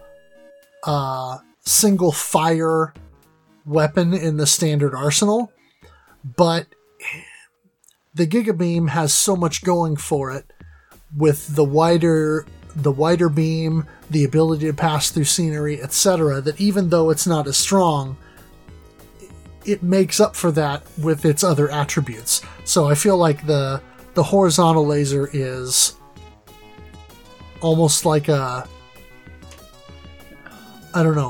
second tier weapon. Yeah, I would say that the H laser would be similar to if you're taking a sniper shot or something. You're going to have a very focused point of impact on there, but if you give me a chance between taking something out with a sniper shot or something with a cannon, I'm going to use the cannon.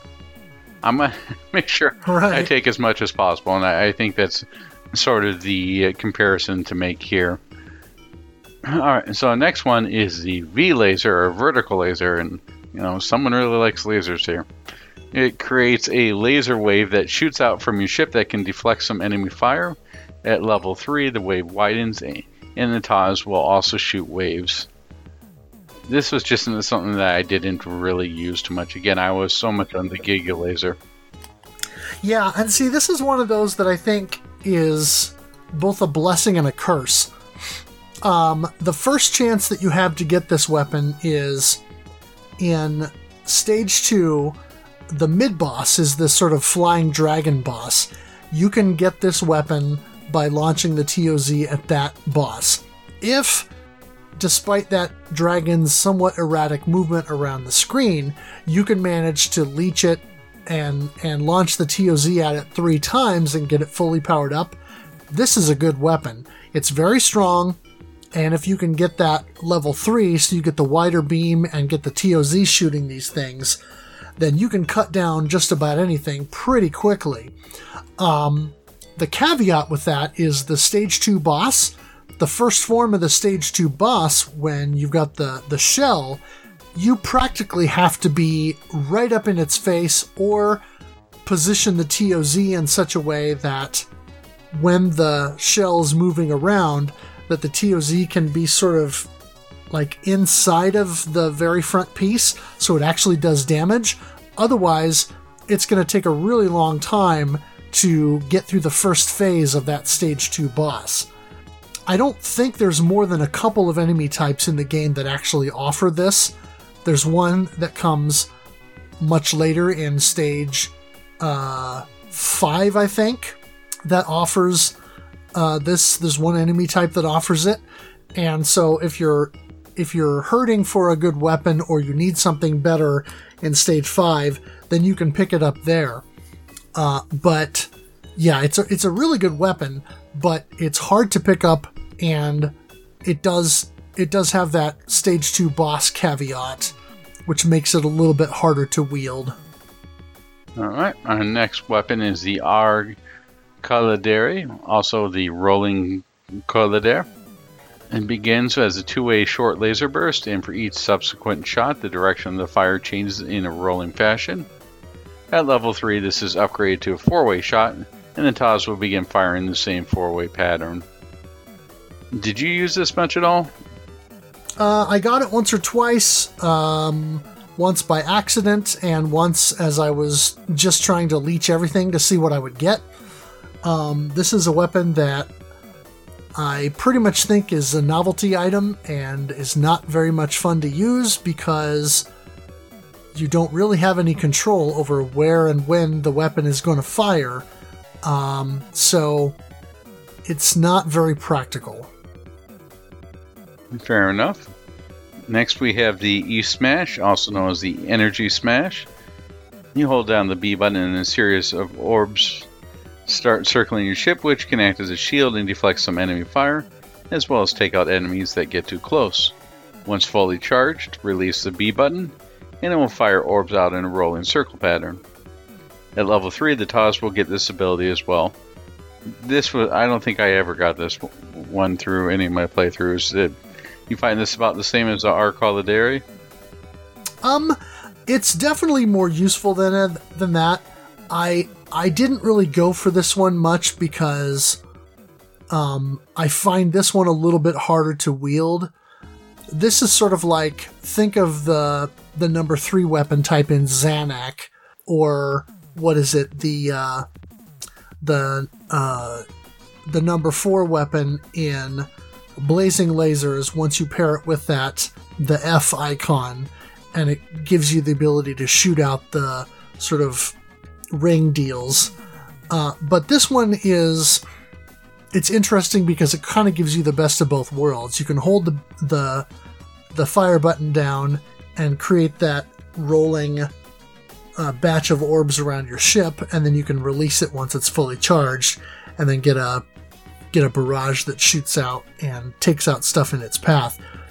I got this a couple of times early on, didn't quite know how to use it, and then as I was kind of experimenting with the game the other day, just to kind of refresh on a little bit, I purposely went and tried to get this. And I'll say that it's a difficult weapon to obtain successfully and get to level 3 with, because you're very vulnerable while you are getting this weapon from that first batch of enemies in Stage 2, I think it is, where you can pick this up the first time. Now, the guide that I was looking at on Giant Bomb that had this whole weapon write-up where I kind of gleaned a lot of this information, they actually say there's a couple spots in the game where you practically need this weapon because, there's almost no room to move around. And I think if you're playing through with just the standard weapon set, I'm not going to say that they're entirely wrong. Those situations are doable, but this certainly makes it easier. But this is one of those weapons that I think you would really have to go in, master picking this one up in stage 2, and then just find a way to... You would probably have to route the game even more specifically in order to make sure that you can hold on to it and be assured that you're going to have it for when you need it later in the game. All right. Let's move on to some of the hidden weapons in the game. We have the F formation. This weapon can be obtained when using the TOS on an enemy where the score is a multiple of 10,000, meaning the last 4 digits are zeros. When activated, the TOS splits into 5 segments and shoots out orange needles at high speed. Now, this is something you did by accident on your first, or was it second stream? Yeah, it was the first or second stream, and then I got it one other time. I think when I was specifically trying to do it, I managed to get it at least one other time on stream. And I know one of the participants, Faux Macho, was watching along and was mentioning that, and he dropped that into the chat, and we were talking about it. And then I managed to get it, and I think there may be a little bit of a tolerance or a margin for error on that, because when I grabbed the weapon, I think he commented to say that my score was something like it was like 40,005 points or something like that. So I don't know if it was that I picked up a couple extra points right after I picked up the weapon, or picking up the weapon awarded me the 5 points. I don't know, but it seemed like maybe there was just a little bit of a margin for error there. But either way, it's an interesting weapon, and yeah, the TOZ does this weird thing where it sort of blinks, and you've got almost like ghost versions of the TOZ that sort of spin around and shoot out these. They look like needles. I mean, think of like Needle Man from Mega Man 3, but larger versions of that shoot out at high speed. And it's a pretty effective weapon, but it's a little bit impractical to try and obtain, on a regular basis. I was not able to duplicate that again, and I tried multiple times to try to get this weapon again, and I just couldn't pull it off. Yeah, it seems very cool, but very hard to pull off in a run. Our next hidden weapon is the T-Vulcan. To acquire this weapon, you need to shoot the TOZ a total of 128 times. They don't need to be consecutive. On the 129th TOZ launch, if you attach an enemy, your ship will get a 7-way spread shot. Well, I am not counting in shmups when I do with that, so I probably will never ever get this. All right, 128. All right, now shoot. No. Yeah.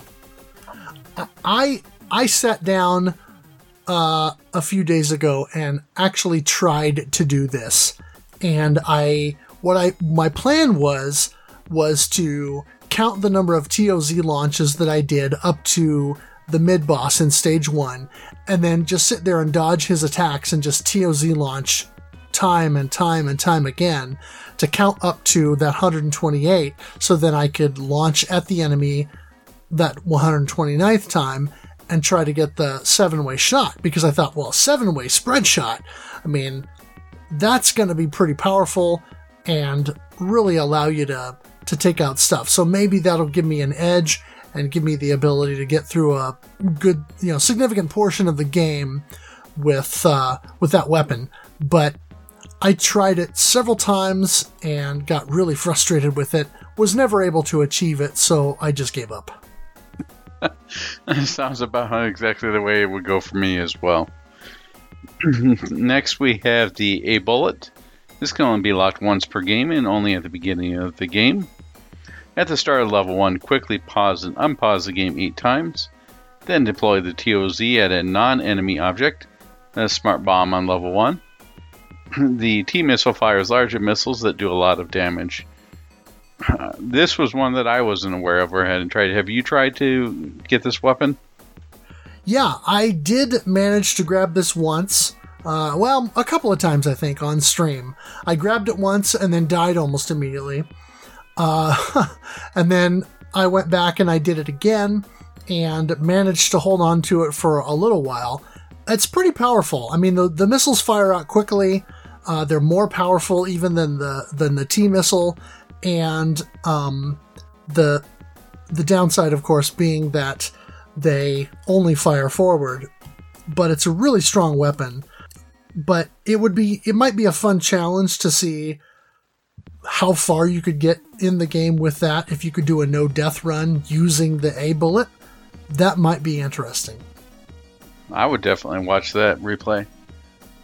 Alright, so our last hidden weapon is a T-Braster, which I'm sure anyone knows about Japanese and the L and the R. Probably means T-Blaster. Probably. This weapon can only be obtained when your ship has the default iVulcan or normal weapon equipped. To acquire it, fire the TOZ 6 times at the right side of the screen, then on the 7th launch, make sure to capture an enemy. If successful, your TOZ will be equipped with a 5-way shot that sends homing energy orbs out at enemies. Your ship retains the default level 1 Vulcan. In addition, you lose a weapon after completing the stage run, so if you want to obtain this weapon again, you'll need to repeat the steps. So again, this is not one that I was aware of, but it sounds pretty cool that they threw in so much of these hidden weapons and adds a little something to the game. These days, you probably end up as DLC weapon. They're hidden. We hid them from the game. $5.99 each. Yeah. The T-Braster became my favorite weapon and my go-to basically from the moment that I was able to successfully obtain it easily in that first stage. Other than a little bit of additional experimenting that I did, this was my go-to. It works a lot like the Hunter from the Thunder Force series, but the one thing with the Hunter that you find is that while it's a good weapon, it's a little weaker than some of the other weapons. So what you make up for in its hunting ability, you give up a little bit of power. With this weapon, you don't have that. So these homing orbs are really powerful. They cut through popcorn enemies and most mid-size enemies in just no time at all. I mean, it rips everything like butter. So what I found, though, is there are a couple of the later stages where it's either difficult to obtain this at a checkpoint or even at the beginning of the stage, it can be difficult to do this. So specifically stages 4, well, actually, even in stage 3, it can be a little bit difficult to obtain this at the beginning. You really have to dart down to kind of the bottom right corner of the screen and do quick, or no, not stage 3, stage 4. Do quick 6 launches and then quickly bounce back to the back of the screen so you can grab one of the enemies and get the T-Braster and hope that you don't get a stray bullet in the meantime.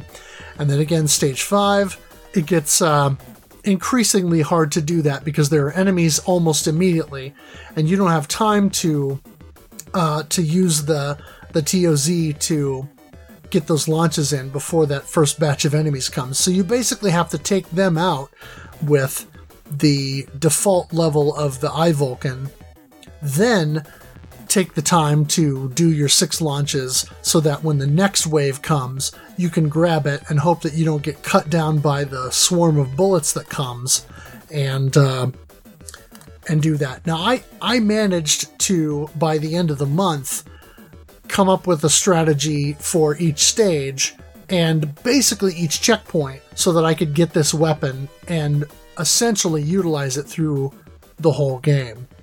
But this weapon is a lot of fun to play with, and definitely one that I'm not going to say it makes the game easy mode, but it certainly will give you an edge. All right, great stuff to consider. Now, we have a couple things that aren't really weapons, they're more upgrades. So let's have a quick overview of them. Some stages will contain a smart bomb that can be used to destroy all small enemies, clear all enemy fire, and damage larger enemies. This can either be collected by flying the ship into it or by collecting it with a TOZ. Some levels will have a shield power-up known as the Break Defender. If you fly your ship into it, you receive a blue shield that will give you 3 hits before it's vulnerable again. On the last shield hit, it turns orange to signal it's nearly out of energy. Call back to Gradius, maybe? Or Thunder Force. Oh, yeah. If you launch the TOZ at the power-up first and then collect it with your ship, you will receive a total of 5 shield hits. When powering up your ship with the TOZ, you receive the Quark Missile. By targeting the ground-based enemies with it, you can upgrade to Double Missile that shoots both upwards and downwards, as well as some ground enemies will allow you to have this upgraded homing missiles as well.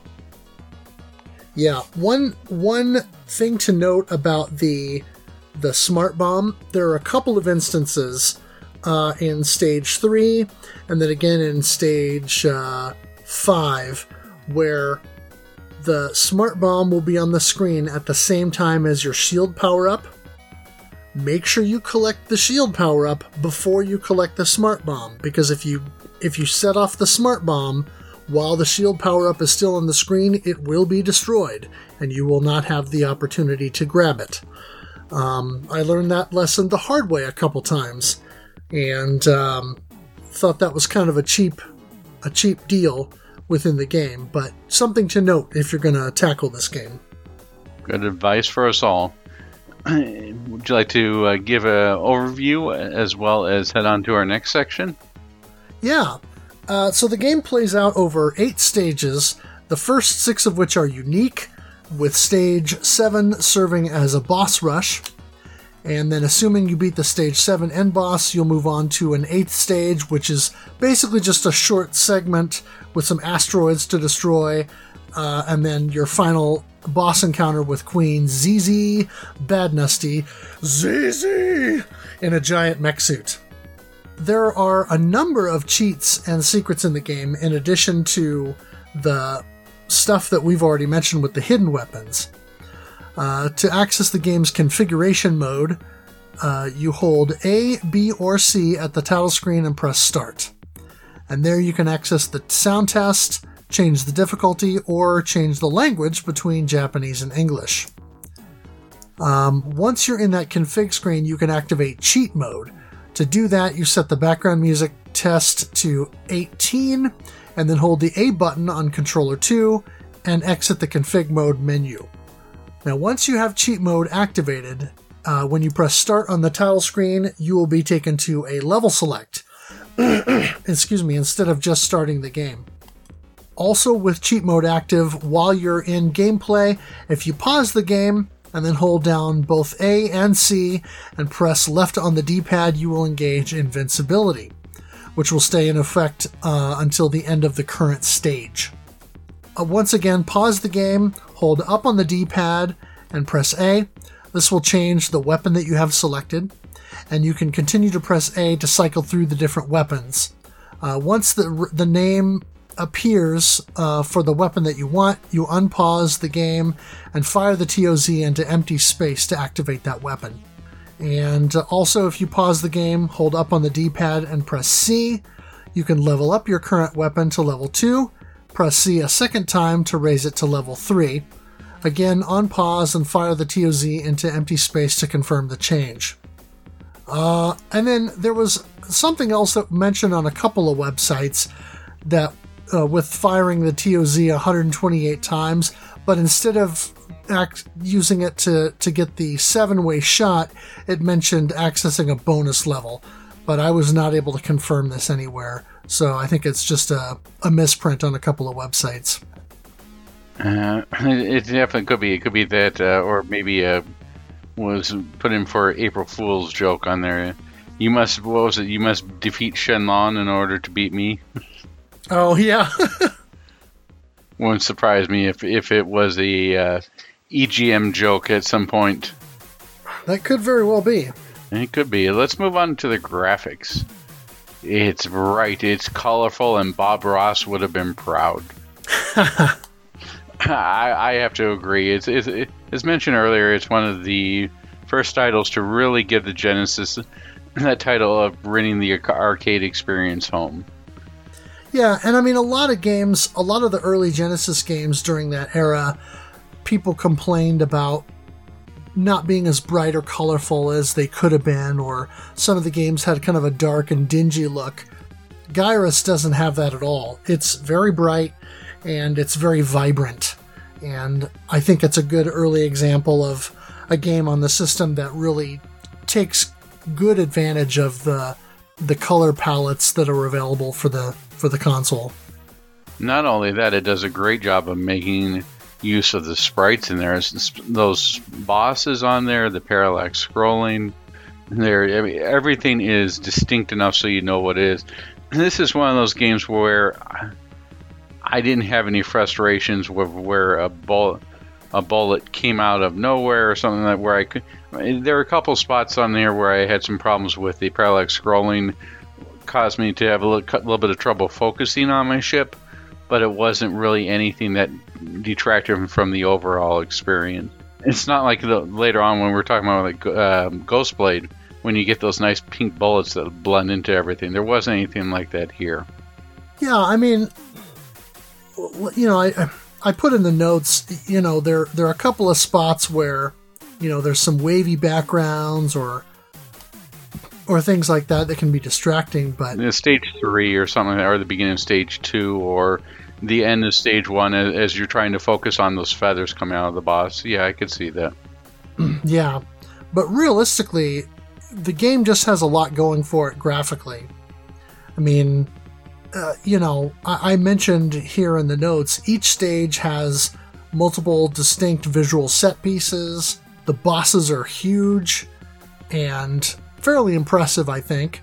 And there are some really cool graphical details too, like stage 3, there's, as you're kind of going through to the second half of the stage, you're sort of going into this, I don't know, like flying into this big temple or building or whatever, and there are these pillars, and on the sides of the pillars are these sort of lamps with these flames that flicker, and you can see the light flickering against the pillar. And you know, it's not something that they had to do, but it was a nice little extra touch. Or when your ship is hit and explodes, there's this sort of rotating explosion thing that it does. Or there's the rolling shield effect that you get when you collect the shield, and different things like that. And so it's really impressive, a lot of the things that they do so early in the life of the console. And I think a lot of that is with the 8 megabit cart size. They were really able to squeeze a lot of stuff in there. Plus, you know, some of the backgrounds, like you said, they can be a little bit busy, but otherwise they're just impressive on the whole. Just like the intro, I'll say cinema, you know, but like the intro story segment that you see kind of during the game's attract sequence, you know, they're really well drawn character art, and there's not a ton of animation, but it's very impressive. Yeah, for a cartridge based game. If you were to be asked on the seminal shoot 'em ups or shmups for the Genesis, this game would definitely be on the list, and it really draws parallels to a later title that would be, I mean, still is highly sought after, but Glaylancer. On there, I see a lot of the same effects used in Glaylancer to doing the same thing, especially with the parallax scrolling and with the asteroid field in stage 1 of Glaylancer, the sort of anime or cinema cutscene that are done on there. All these techniques that were pioneered in here were really brought forth later in Glaylancer. We know that Glaylancer is considered one of the best shoot 'em ups or shmups on the Genesis. Yeah, and that came out a year, actually 2 years after Gyarus did. So, you know, when Messiah put that out, they were basically just pulling from the Gyarus tool set, so to speak. And, you know, Gleylancer has its own things that they did with it. But, yeah, I mean, it really doesn't do that much beyond what Gyarus already did 2 years prior in terms of graphics and effects and overall presentation. Now, one of the things that you did bring up in the notes here is that, and I completely agree, is some of the enemies look just not really the bosses, because they're really well drawn and draw attention to themselves, but some of the popcorn looks a little generic, and it was taken, like it may have been taken out of or slightly modified from a Gradius game. There, it doesn't do much to visually distinct itself from there, but that's really a minor gripe. Yeah, I mean, you know, Stage 4, I would say all the popcorn enemies in Stage 4 are pretty generic and bland, but then you kind of get made up for that with the crystals popping down out of the top of the screen, or the fireballs, you know, shooting up from outside out of the star that you're flying over. Do you think that the fire was taken from inspiration from Gradius 2, maybe? It's very possible. It's not from Thunder Force. I looked and saw that Thunder Force 3 was contemporary with this, so... Yep. Yeah, it's very possible this was a Thunder Force or a Gradius 2 callback. Well, I mean, you should look at some of the inspirations where I am here, where it definitely pulls from the Valis series, which is also Telenet. You can see that within some of the design, especially the shield, the sword and shield lady at the end of was it Stage 6, I believe. Yes, the people on my stream were calling it Mega Maid. Oh, geez, we're referencing everything in here. We're going to reference Spaceballs now. Yeah. So, but I could see Valis referenced here, which is a Telenet game. I could see definitely Gradius was referenced in here. Maybe to some effect Thunder Force was referenced on here as like Thunder Force 2. Right. Some aspects on there. Where else do you think it pulls some inspiration from? I don't know. I mean, I think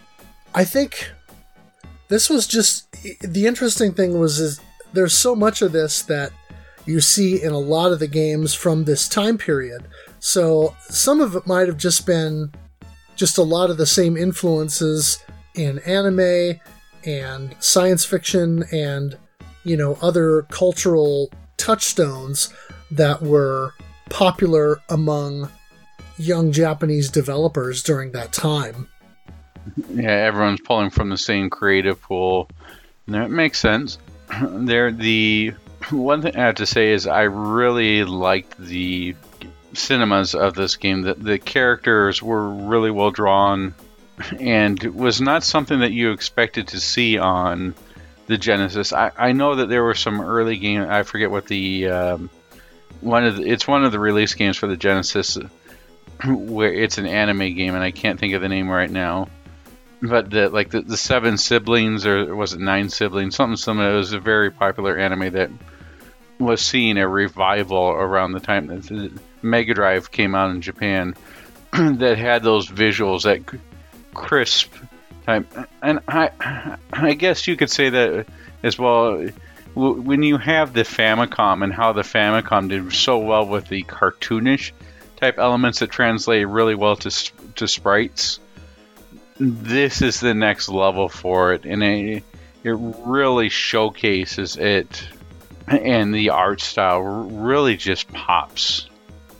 Yeah, I mean, the character art during those story sequences, I kind of got, in terms of just the overall design of it, I got a little bit of a Phantasy Star 2 kind of vibe from it, except that these character portraits are larger, more detailed, and look even more like kind of late 80s, early 90s anime in style. So this is a couple years prior to either of the CD add-ons coming out in Japan. for either the PC Engine or the Mega Drive. So those are just really impressive for their time and are really well rendered drawings that I think, you can definitely see that, like you said, the same kind of art style present in the Valis series. And I think that holds true.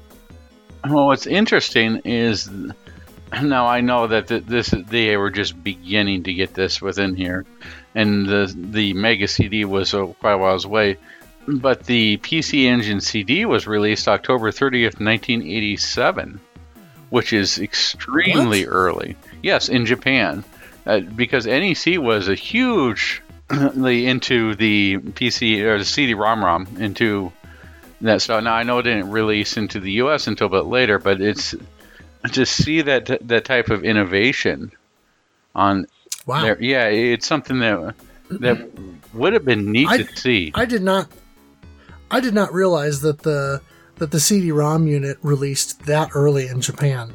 Yeah, in Japan the CD-ROM came out much earlier than anyone expected, and it would have been really cool to see like this type of stuff there. Now I understand that they sort of prototyped this with Valis 2 renovation, but you could sort of see where they were headed on there. I'm not sure on Valis' 2 release date, but I would have to think it would be somewhere within like 91 or 92. And then we have look at Annette again. I can't. Annette Futatabi for the Mega CD. Futatabi. Yeah, for the Mega CD. Ernest Evans, I believe, was, if I remember correctly, was a Mega CD, at least in Japan. And all the stuff that Renovation, they were at the forefront of this technology and really embraced the CD-ROM technology. Look at about all of the was it not Ninja Assault, but they did several of the full motion video games. Right? Renovations was in charge of bringing everyone's favorite Road Avenger. Huh. We all know how much everyone loves Road Avenger. If you don't, go try it and you'll love it. Huh. But it really was at the forefront, Renovation at the forefront, bleeding edge of technology, and did a lot to bring it forward. It's too bad that the consumer wasn't quite ready for it yet for a lot of this stuff.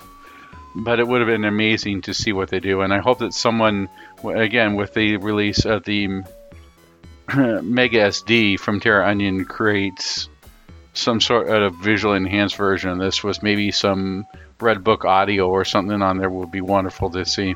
And speaking of the audio, would you like to take us in? Yeah. Kind of my read on the game's audio is that the sound effects sort of run the gamut from unobtrusive to annoying. A lot of the sounds I think are pretty solid.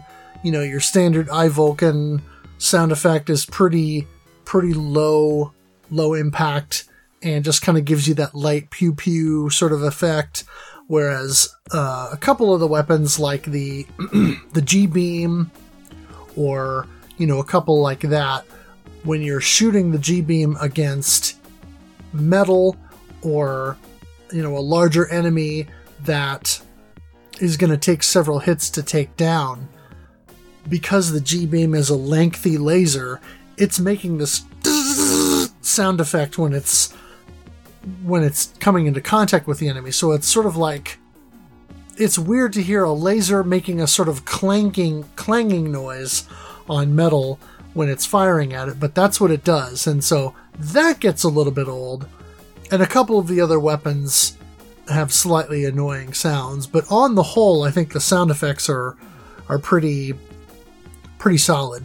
There's also an interesting sound with the TOZ when you launch it. I can't really describe it, you just have to hear it, but the TOZ kind of makes a cool noise when you launch it. But the soundtrack to the game, I think, is pretty strong compositionally. I do wish that Telenet had been able to use a broader and more diverse sort of sound font or instrument set, if you will, within the Genesis sound, because you hear what a developer like Technosoft was able to get out of the system, even as early as Thunder Force 2. But the tunes in the game are quite good. I just don't think they sound as good as they could if Telenet had a little bit better command of the sound hardware. But having said that, they're pretty catchy, and I definitely enjoy the soundtrack in this game. Yeah, I definitely enjoy the soundtrack as well. I would rate it as good to very good, but not great. I mean, it doesn't have that amazing soundtrack as you get from Lightning Force. But keep in mind, this is at 1990, so I think it does a lot better than most games were and should be commended, especially for not using gems. Oh, right. Thank you for not making my ears bleed. So, I am. Well, I won't find myself humming a lot of the songs in here. I also won't have my ears bleeding. So, it's definitely good, but it's not something that you're going to be listening to, and I don't think it's something that we're going to see put the soundtrack for on vinyl and see a huge demand for the soundtrack outside of the game. Yeah, that's a vinyl album that I'd probably buy just because I enjoy the soundtrack, and I do. That's one of those where I'll put it on as background music sometimes, but it's not one of my go-tos. It's just one that, I haven't listened to the Gyra's music in a while, but it's not one that I'm gonna go to on a frequent basis. Yeah, like 1942, right? That's everyone's go-to. Right. All right, you want to take us in a little bit on scoring? Yeah, the scoring in the game is pretty basic. There aren't really any tricks, other than, we kind of mentioned this during the question of the month, but there's a couple of bosses that will shoot out missiles, so there's a little bit of milking that you can do with those, shooting out the missiles and not shooting at the boss as much so that you can do that kind of a thing. Or I think one of the mid-bosses in stage 5, you can if you can find a way to sort of hang out toward the bottom of the screen, you can try to avoid hitting the boss and shoot a bunch of the fireballs that come out from the bottom and get those. But realistically, there's not much going on. The one thing I'll say is in stage 2, the underwater section, there's this sort of coral that is all over the screen. And so it's similar to the Life Force kind of pink, fleshy stuff in Life Force, or what we called the gravy and meatballs section in Gradius 3, where you kind of have to bore through the sand. And so if you have the G-beam, you can kind of go up and down and clear out all of that. I will say the T-Blaster is not great for that section, but you do get points for every little snippet of that coral that you grab or that you shoot down. It's little point values, like in the single digits, but it is a few extra points that you can glean. And so if you like being able to eke out every last little bit of score in a game, that's at least one thing you can do to maximize that. Otherwise, that's about it. All right, and speaking about that's about it, let's take a look at some of the thoughts of the RFGen community. We've got some thoughts here from Saturday Development. Just got my copy today. Count me in.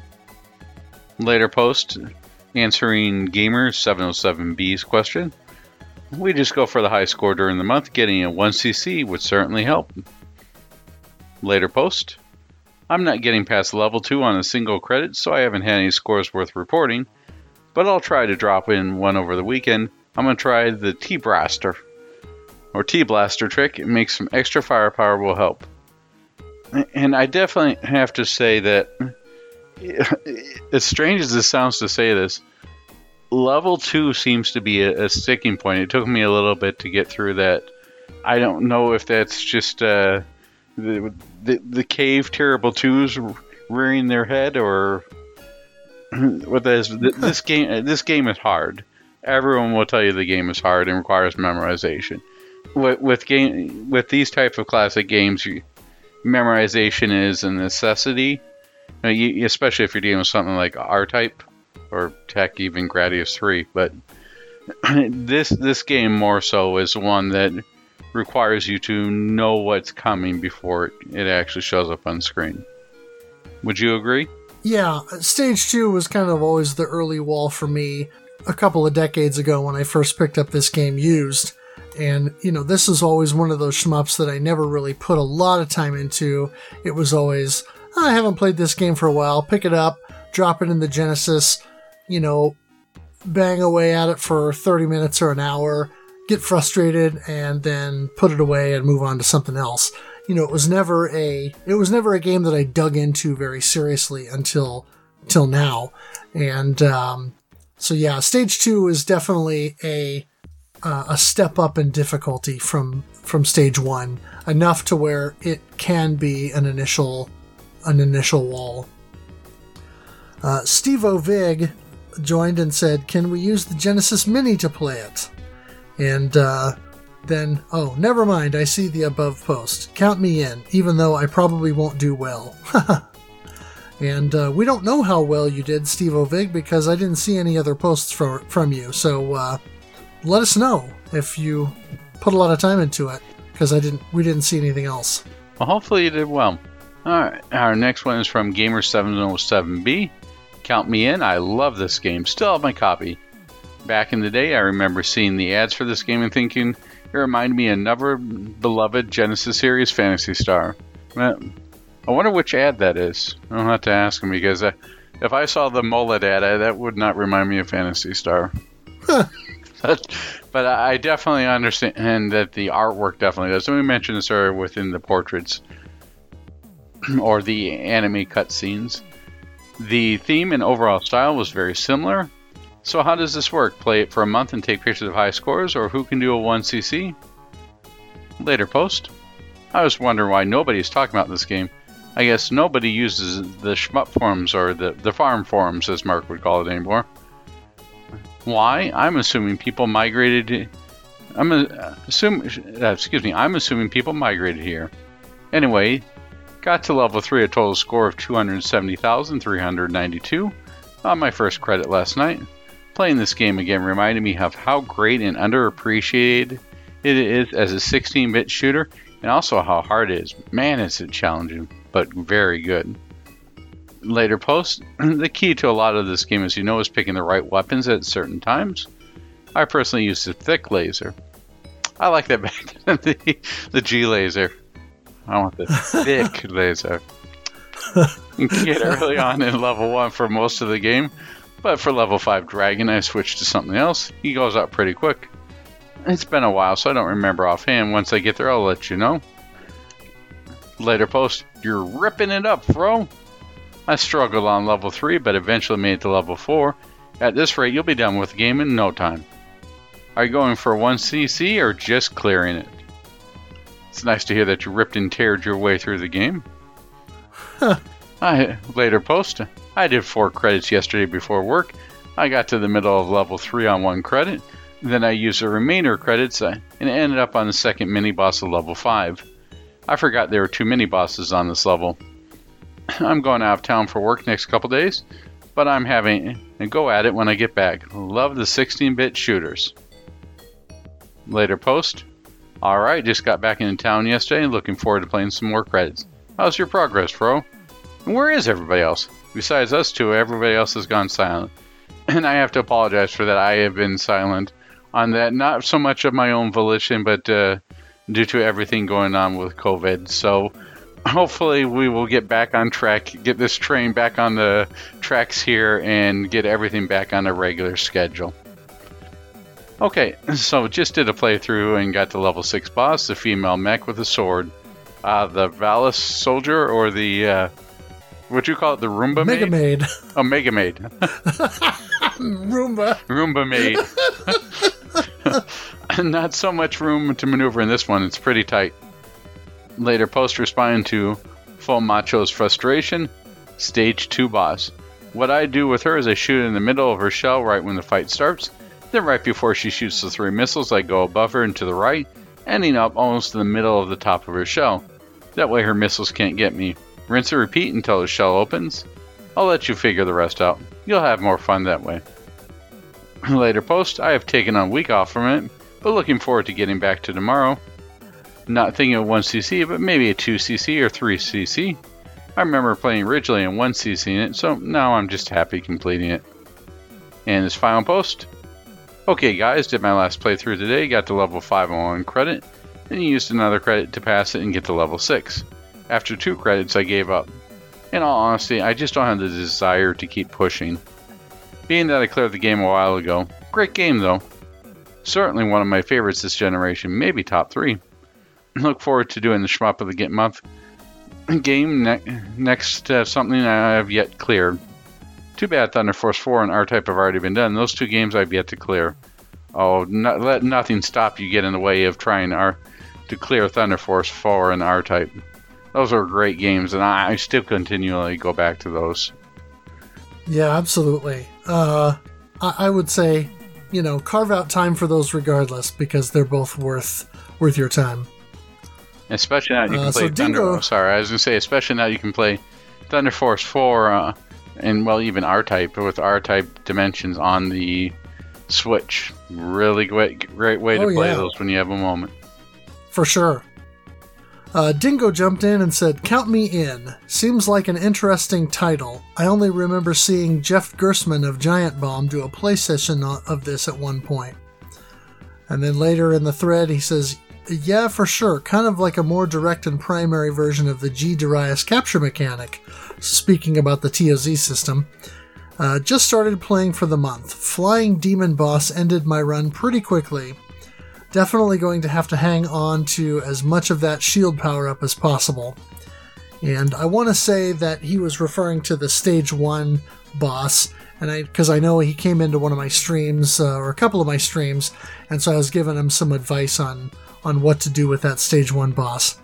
And he said, "I just learned of ZZ Badnusty's diabolical schemes. I hope I can learn to use the TOZ system." He also says, "Power-up system is pretty unique. Fastest speed is super fast." Our next post is from Full Macho. "Hi there. I started listening in December, and now I'm ready to join the friendly competition. Welcome, glad you joined us. I'm planning to get my hands on the cartridge and play on my CRT, but I also might try emulation with Arcade Stick. I'm newer to shmups, but already buying them faster than I can play them. I think they're just neat." And I have to agree, I think shmups are neat as well, and join the club here on buying them faster than you can play them. It's a good problem to have. And in the thread, it was funny because along with that post, he posted a picture that showed Marge Simpson holding some kind of thing. I don't remember what it was. And at the bottom, it has her saying, "I just think they're neat." So I thought that was funny. Excellent. Later post, on his stream last night, Metaphor randomly got a different TOS weapon, F formation. Than what that enemy normally gives. After searching info about it, I found that happened because he had a score of 10,005. And of course, we discovered and later talked about the secret weapons and why that happens, which is a neat addition. Later post, I luckily got the F formation myself last night. It too does not last past the end of the stage. The 128 attempt power-up feels so much like a 90s April Fool's joke, since most of the description of this is the same sentence copy and paste around the end, and there's no YouTube proof I can find. But the Giant Bomb page is the best, most original reporting I've seen on it, in all weapons, so I'll give it a try.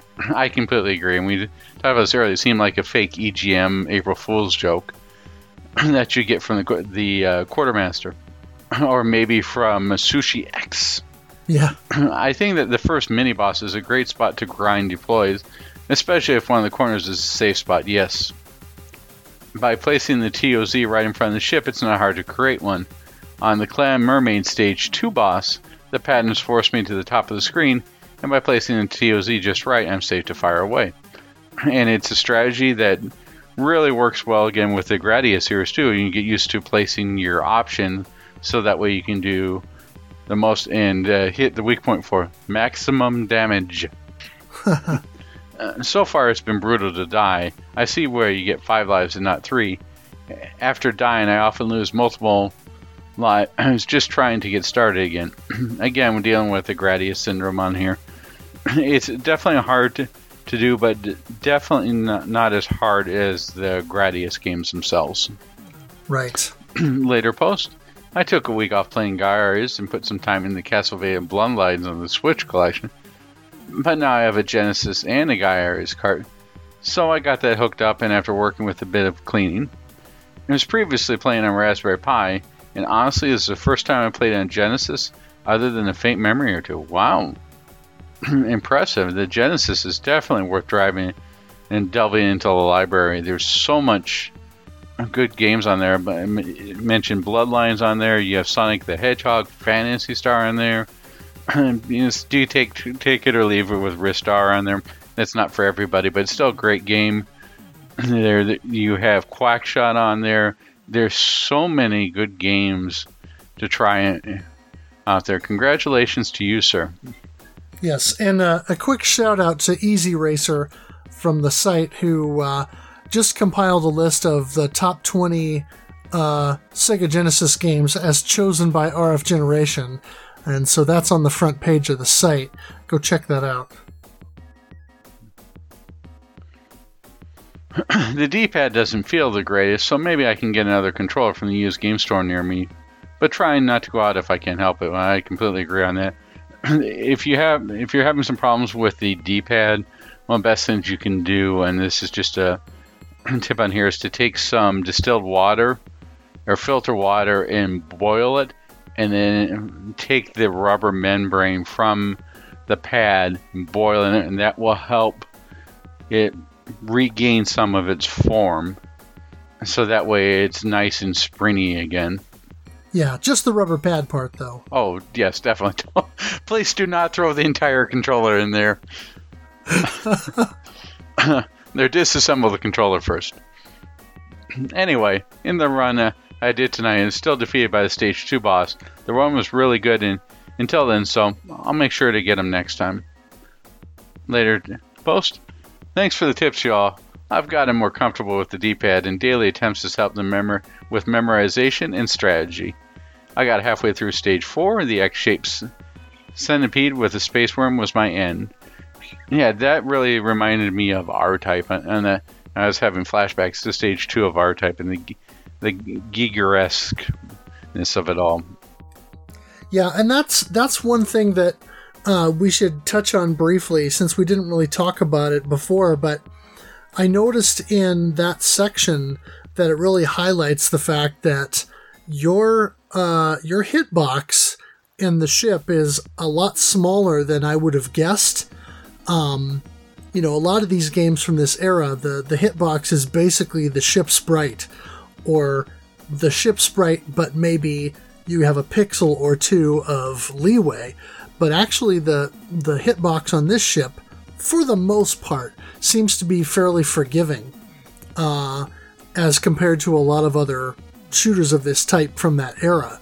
So there's a couple situations where that doesn't necessarily apply, or it seems like it's situationally not quite as lenient, but overall it definitely feels a bit more forgiving. Yeah, that's a good way to put it. Metal Fro, I haven't caught your recent streams, but I want the T-Blaster. I'll move to the right side of the screen because I can fire off the TOZ faster and get the 6X I need. My personal best is currently sitting at 486,898. Good job. Alright, later post, commenting on Metal Fro's issues with Stage 4 Snake section. There's lots of leeway with the rocks, but the large bullets always get a corner of my ship. I'm good at dodging in the upper and lower left branches, but on the right side of the game's general limit on how far the ship can go to the edge gets me making errors. I might succeed with practice, but I think my best chance to clear this section is getting through in my first attempt when I still have the shield. Here's the shield power-ups I know of. Know any more in the first half of the game? Stage 1, after the mid-boss. Stage 2, after the 2 air-to-ground lasers. Stage 2, upper tunnel on the second mountain. Stage 3, top of the screen a little ways, in once the ship gets to the column section, usually right after finishing the second giant charging sprite. Stage 3 or 4, during or after the first snake fight in the city. I don't have a second controller, so I don't think I can access the stage select, but maybe I'll go back to the emulator for practice. Yeah, and I didn't think that there was a shield in stage 5, but there is if after the mid-boss or after kind of the midway point in that stage, you go and take the upper path, then you do have access to a shield. I have to say, if you're searching for a second controller, one of the best controllers for the Genesis I found has to be the M30, which is the 8-bit Do or 8-bit Do, depending upon how you pronounce it. The 2.4 gigahertz version, made specifically for the Genesis itself, really handles latency well, or input lag well, and gives you that nice feel of a combination between the 6-button Genesis pad and a Saturn controller. I know that you recently picked one up for a Bluetooth version for your Switch. How do you like it, bro?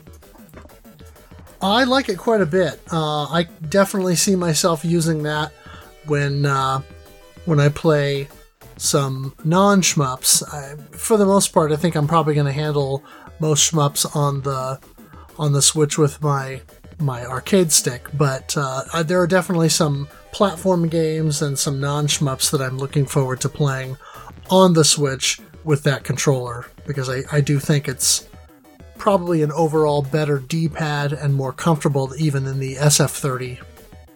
And not only that, if you catch the Amazon Stars Align, you can get it for just about $20 shipped with Prime, which is a great deal.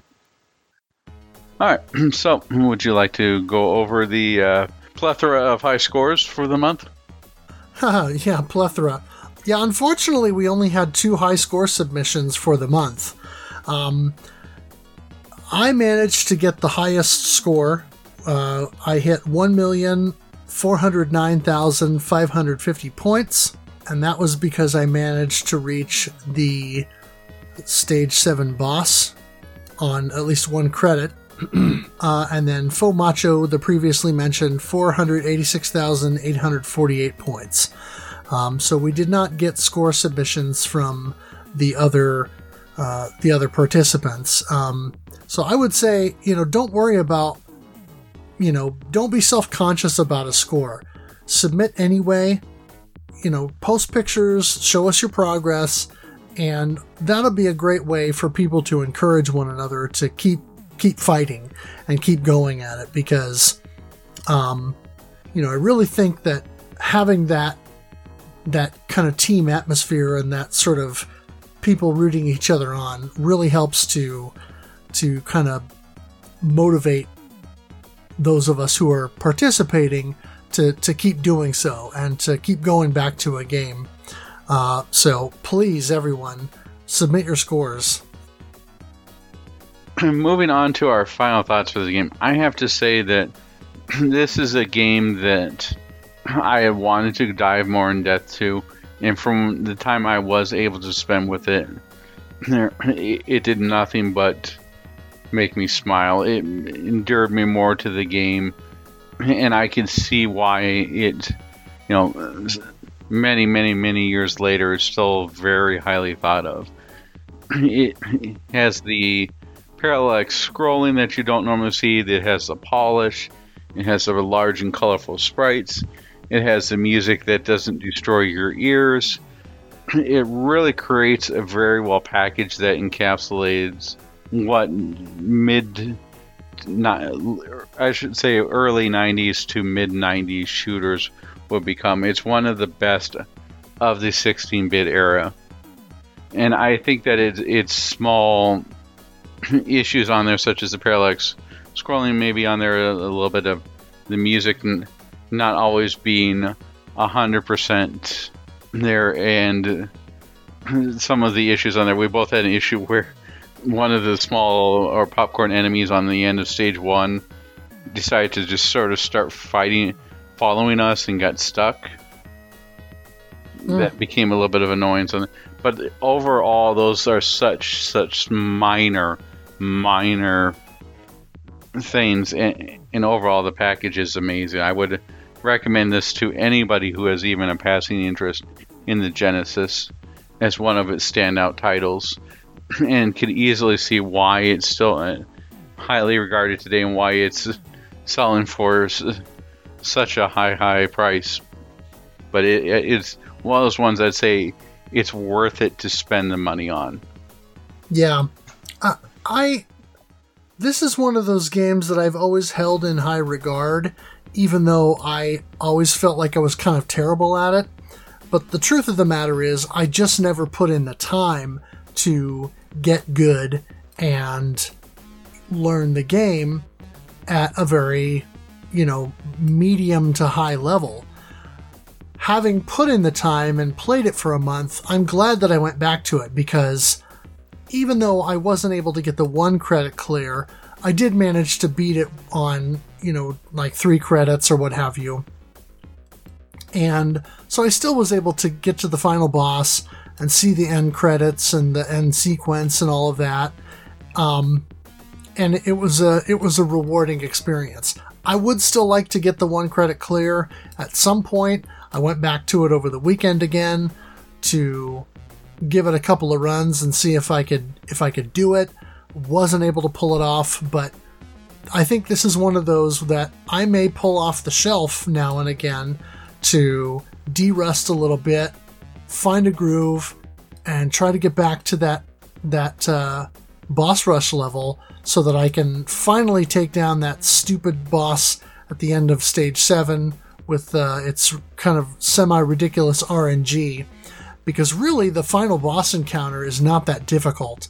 It's actually pretty easy in comparison. And so, if you can get past the stage 7 boss, I would say, I'm not going to say you're home free, but it's certainly something where you should be able to fight your way through stage 8 and beat the game at that point without too much additional effort. So, I would say, yeah, this is definitely worth looking into, and if you can find it somewhat cheaper, I would say pick up a copy. The prices that it's commanding these days for even just a cartridge-only copy are a little bit ridiculous. I mentioned on my stream, when I picked it up 20 years ago, I bought it for $5.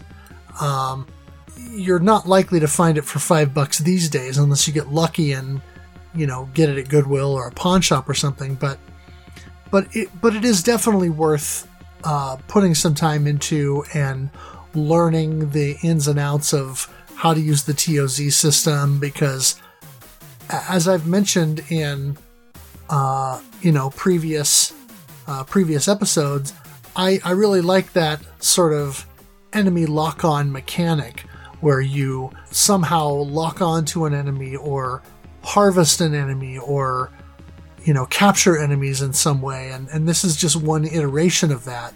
And so it kind of makes me sad that Telenet and Renovation, they published a decent number of shmups, but this is the only one they ever developed in-house.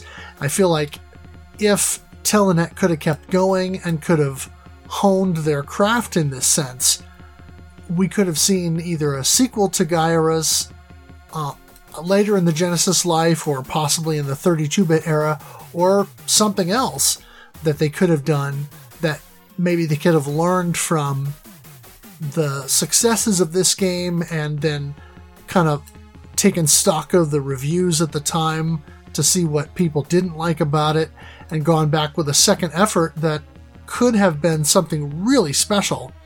But I would say for a one-off, this kind of reminds me of Einhander, in the sense that Squaresoft put out this one amazing shoot-'em-up game, and they never really visited the genre again. And in their case, even though it would be nice to see a sequel to that or something else in that vein, that's a pretty good example of something that they visited once and never did again.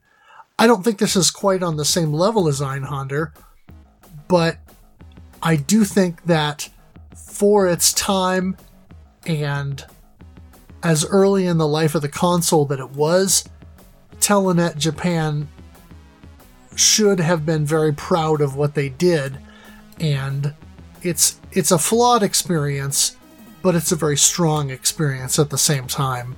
So hats off to the development team for a pretty strong shoot 'em up that really has some unique elements and plays well to the strengths of the hardware. Yeah, I really would have loved to see what they would have been able to do with this, like a Sega CD or Mega CD upscale of this. Similar to, I mean, I was impressed by Android Assault or Revenge of Bariarm. Yeah. That reminded me a lot of what this game could have been turned into had it gone to full CD support. I guess maybe even a better one is to do Musha to RoboLest. Yep. I mean, you get that sort of addition. You take the core gameplay, you add your Red Book audio on there, some really weird FMV, but you get that sort of that nice scaling and rotation that the Sega CD can bring to it, and I think that would have really done well for something like this, a renovation as a sequel. It's a shame we won't be able to see this. If you're curious about this, I think that going the route of the Genesis Mini will probably be your best bet, so that way you're actually have a legal version of this that you can try out without spending too much money on it. It's a good gateway. Absolutely. All right. Well, speaking of gateways, or in our case, segues, let's talk about what's coming next. Well, as we're recording this, we mentioned earlier, we're sort of in the middle of April, and we're deep into Steel Vampire, which is an excellent doujin shmup that, like an onion, has layers that you must peel back. Thankfully, though, it won't make you cry like an onion. There, I have been thoroughly enjoying the time that I put into it, and there's a lot of stuff going on here, which seems sort of like a simple Ketsui point blank everything and keep going at it until it goes to turn into something that's deeper, more rewarding within each playthrough, and has been refreshing. It's definitely more manic and more surprising, and nice not to have to deal with perfect routing all the time that you get in your cave-style Danmaku games. So it's definitely worth a shot.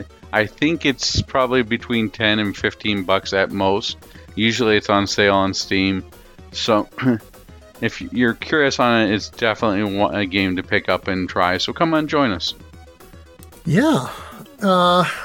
And then in May 2020, we are going to be finally taking on Fantasy Zone. Yeah, Opa. So,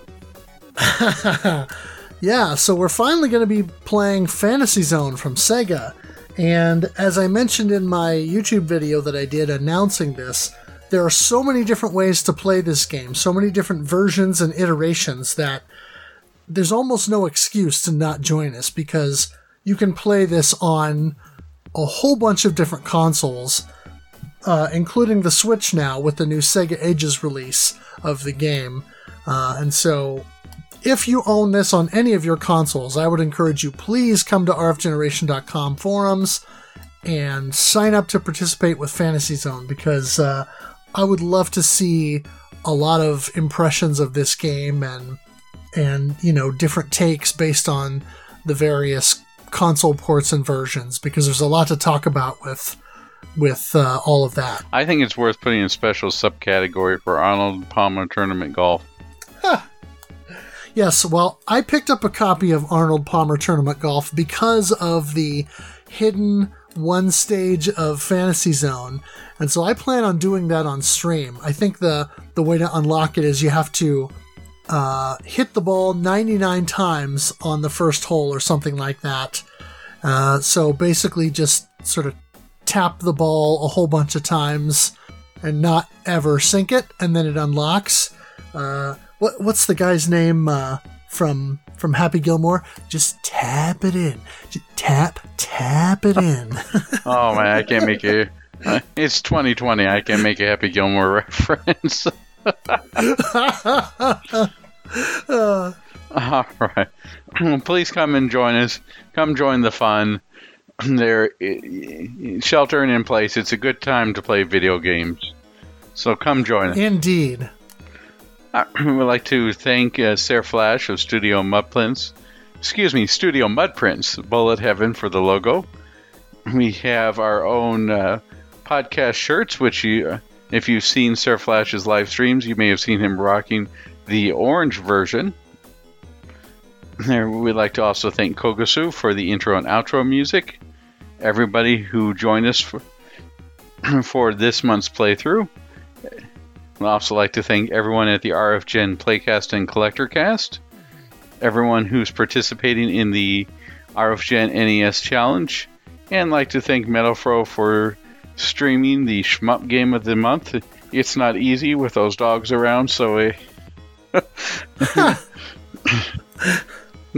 luck with that. My chihuahuas don't make shmupping on stream easy, but I manage. And I haven't streamed Steel Vampire as much as I could or should, but it's been a weird month. So definitely hoping to finish out strong here this next week, and then hopefully stream and play a lot of Fantasy Zone. I think that Steel Vampire is going to win for strangest story ever in a shmup. Have you read over the story for that thing? Oh my goodness. Not yet. It makes Tex-Mexium looks like Shakespeare. I'll have to check that out. Well, if you'd like to connect with the podcast, follow us on Twitter at ShootCoreCast, or you can follow me directly at GameBoyGuru. Join rfgeneration.com. Again, that is free. And join us for a Shmup Club playthrough. Also, if you're listening to the podcast and you like what you hear, give us a subscribe, rate, and review on the podcast platform of your choice. We are on Apple Podcasts, Stitcher, and Google Play. Also, check out the RF Generation Discord channel, which is linked from the front page of rfgeneration.com, and check out the dedicated Shoot the Corecast topic where you can discuss the Shmup Club Game of the Month, the latest episode, or just shooting games in general. And as mentioned, follow me on Twitch. I am at twitch.tv/GuruGameBoy, and follow me there to get notifications of new streams so you can see when I am streaming the Shmup Club Game of the Month. Anything else we need to hit on before we get out of here? Well, I'll just say whether you want to shoot the bleep or shoot some popcorn and games, come check us out. All right. Thanks for listening, everybody. Thank you, and stay safe.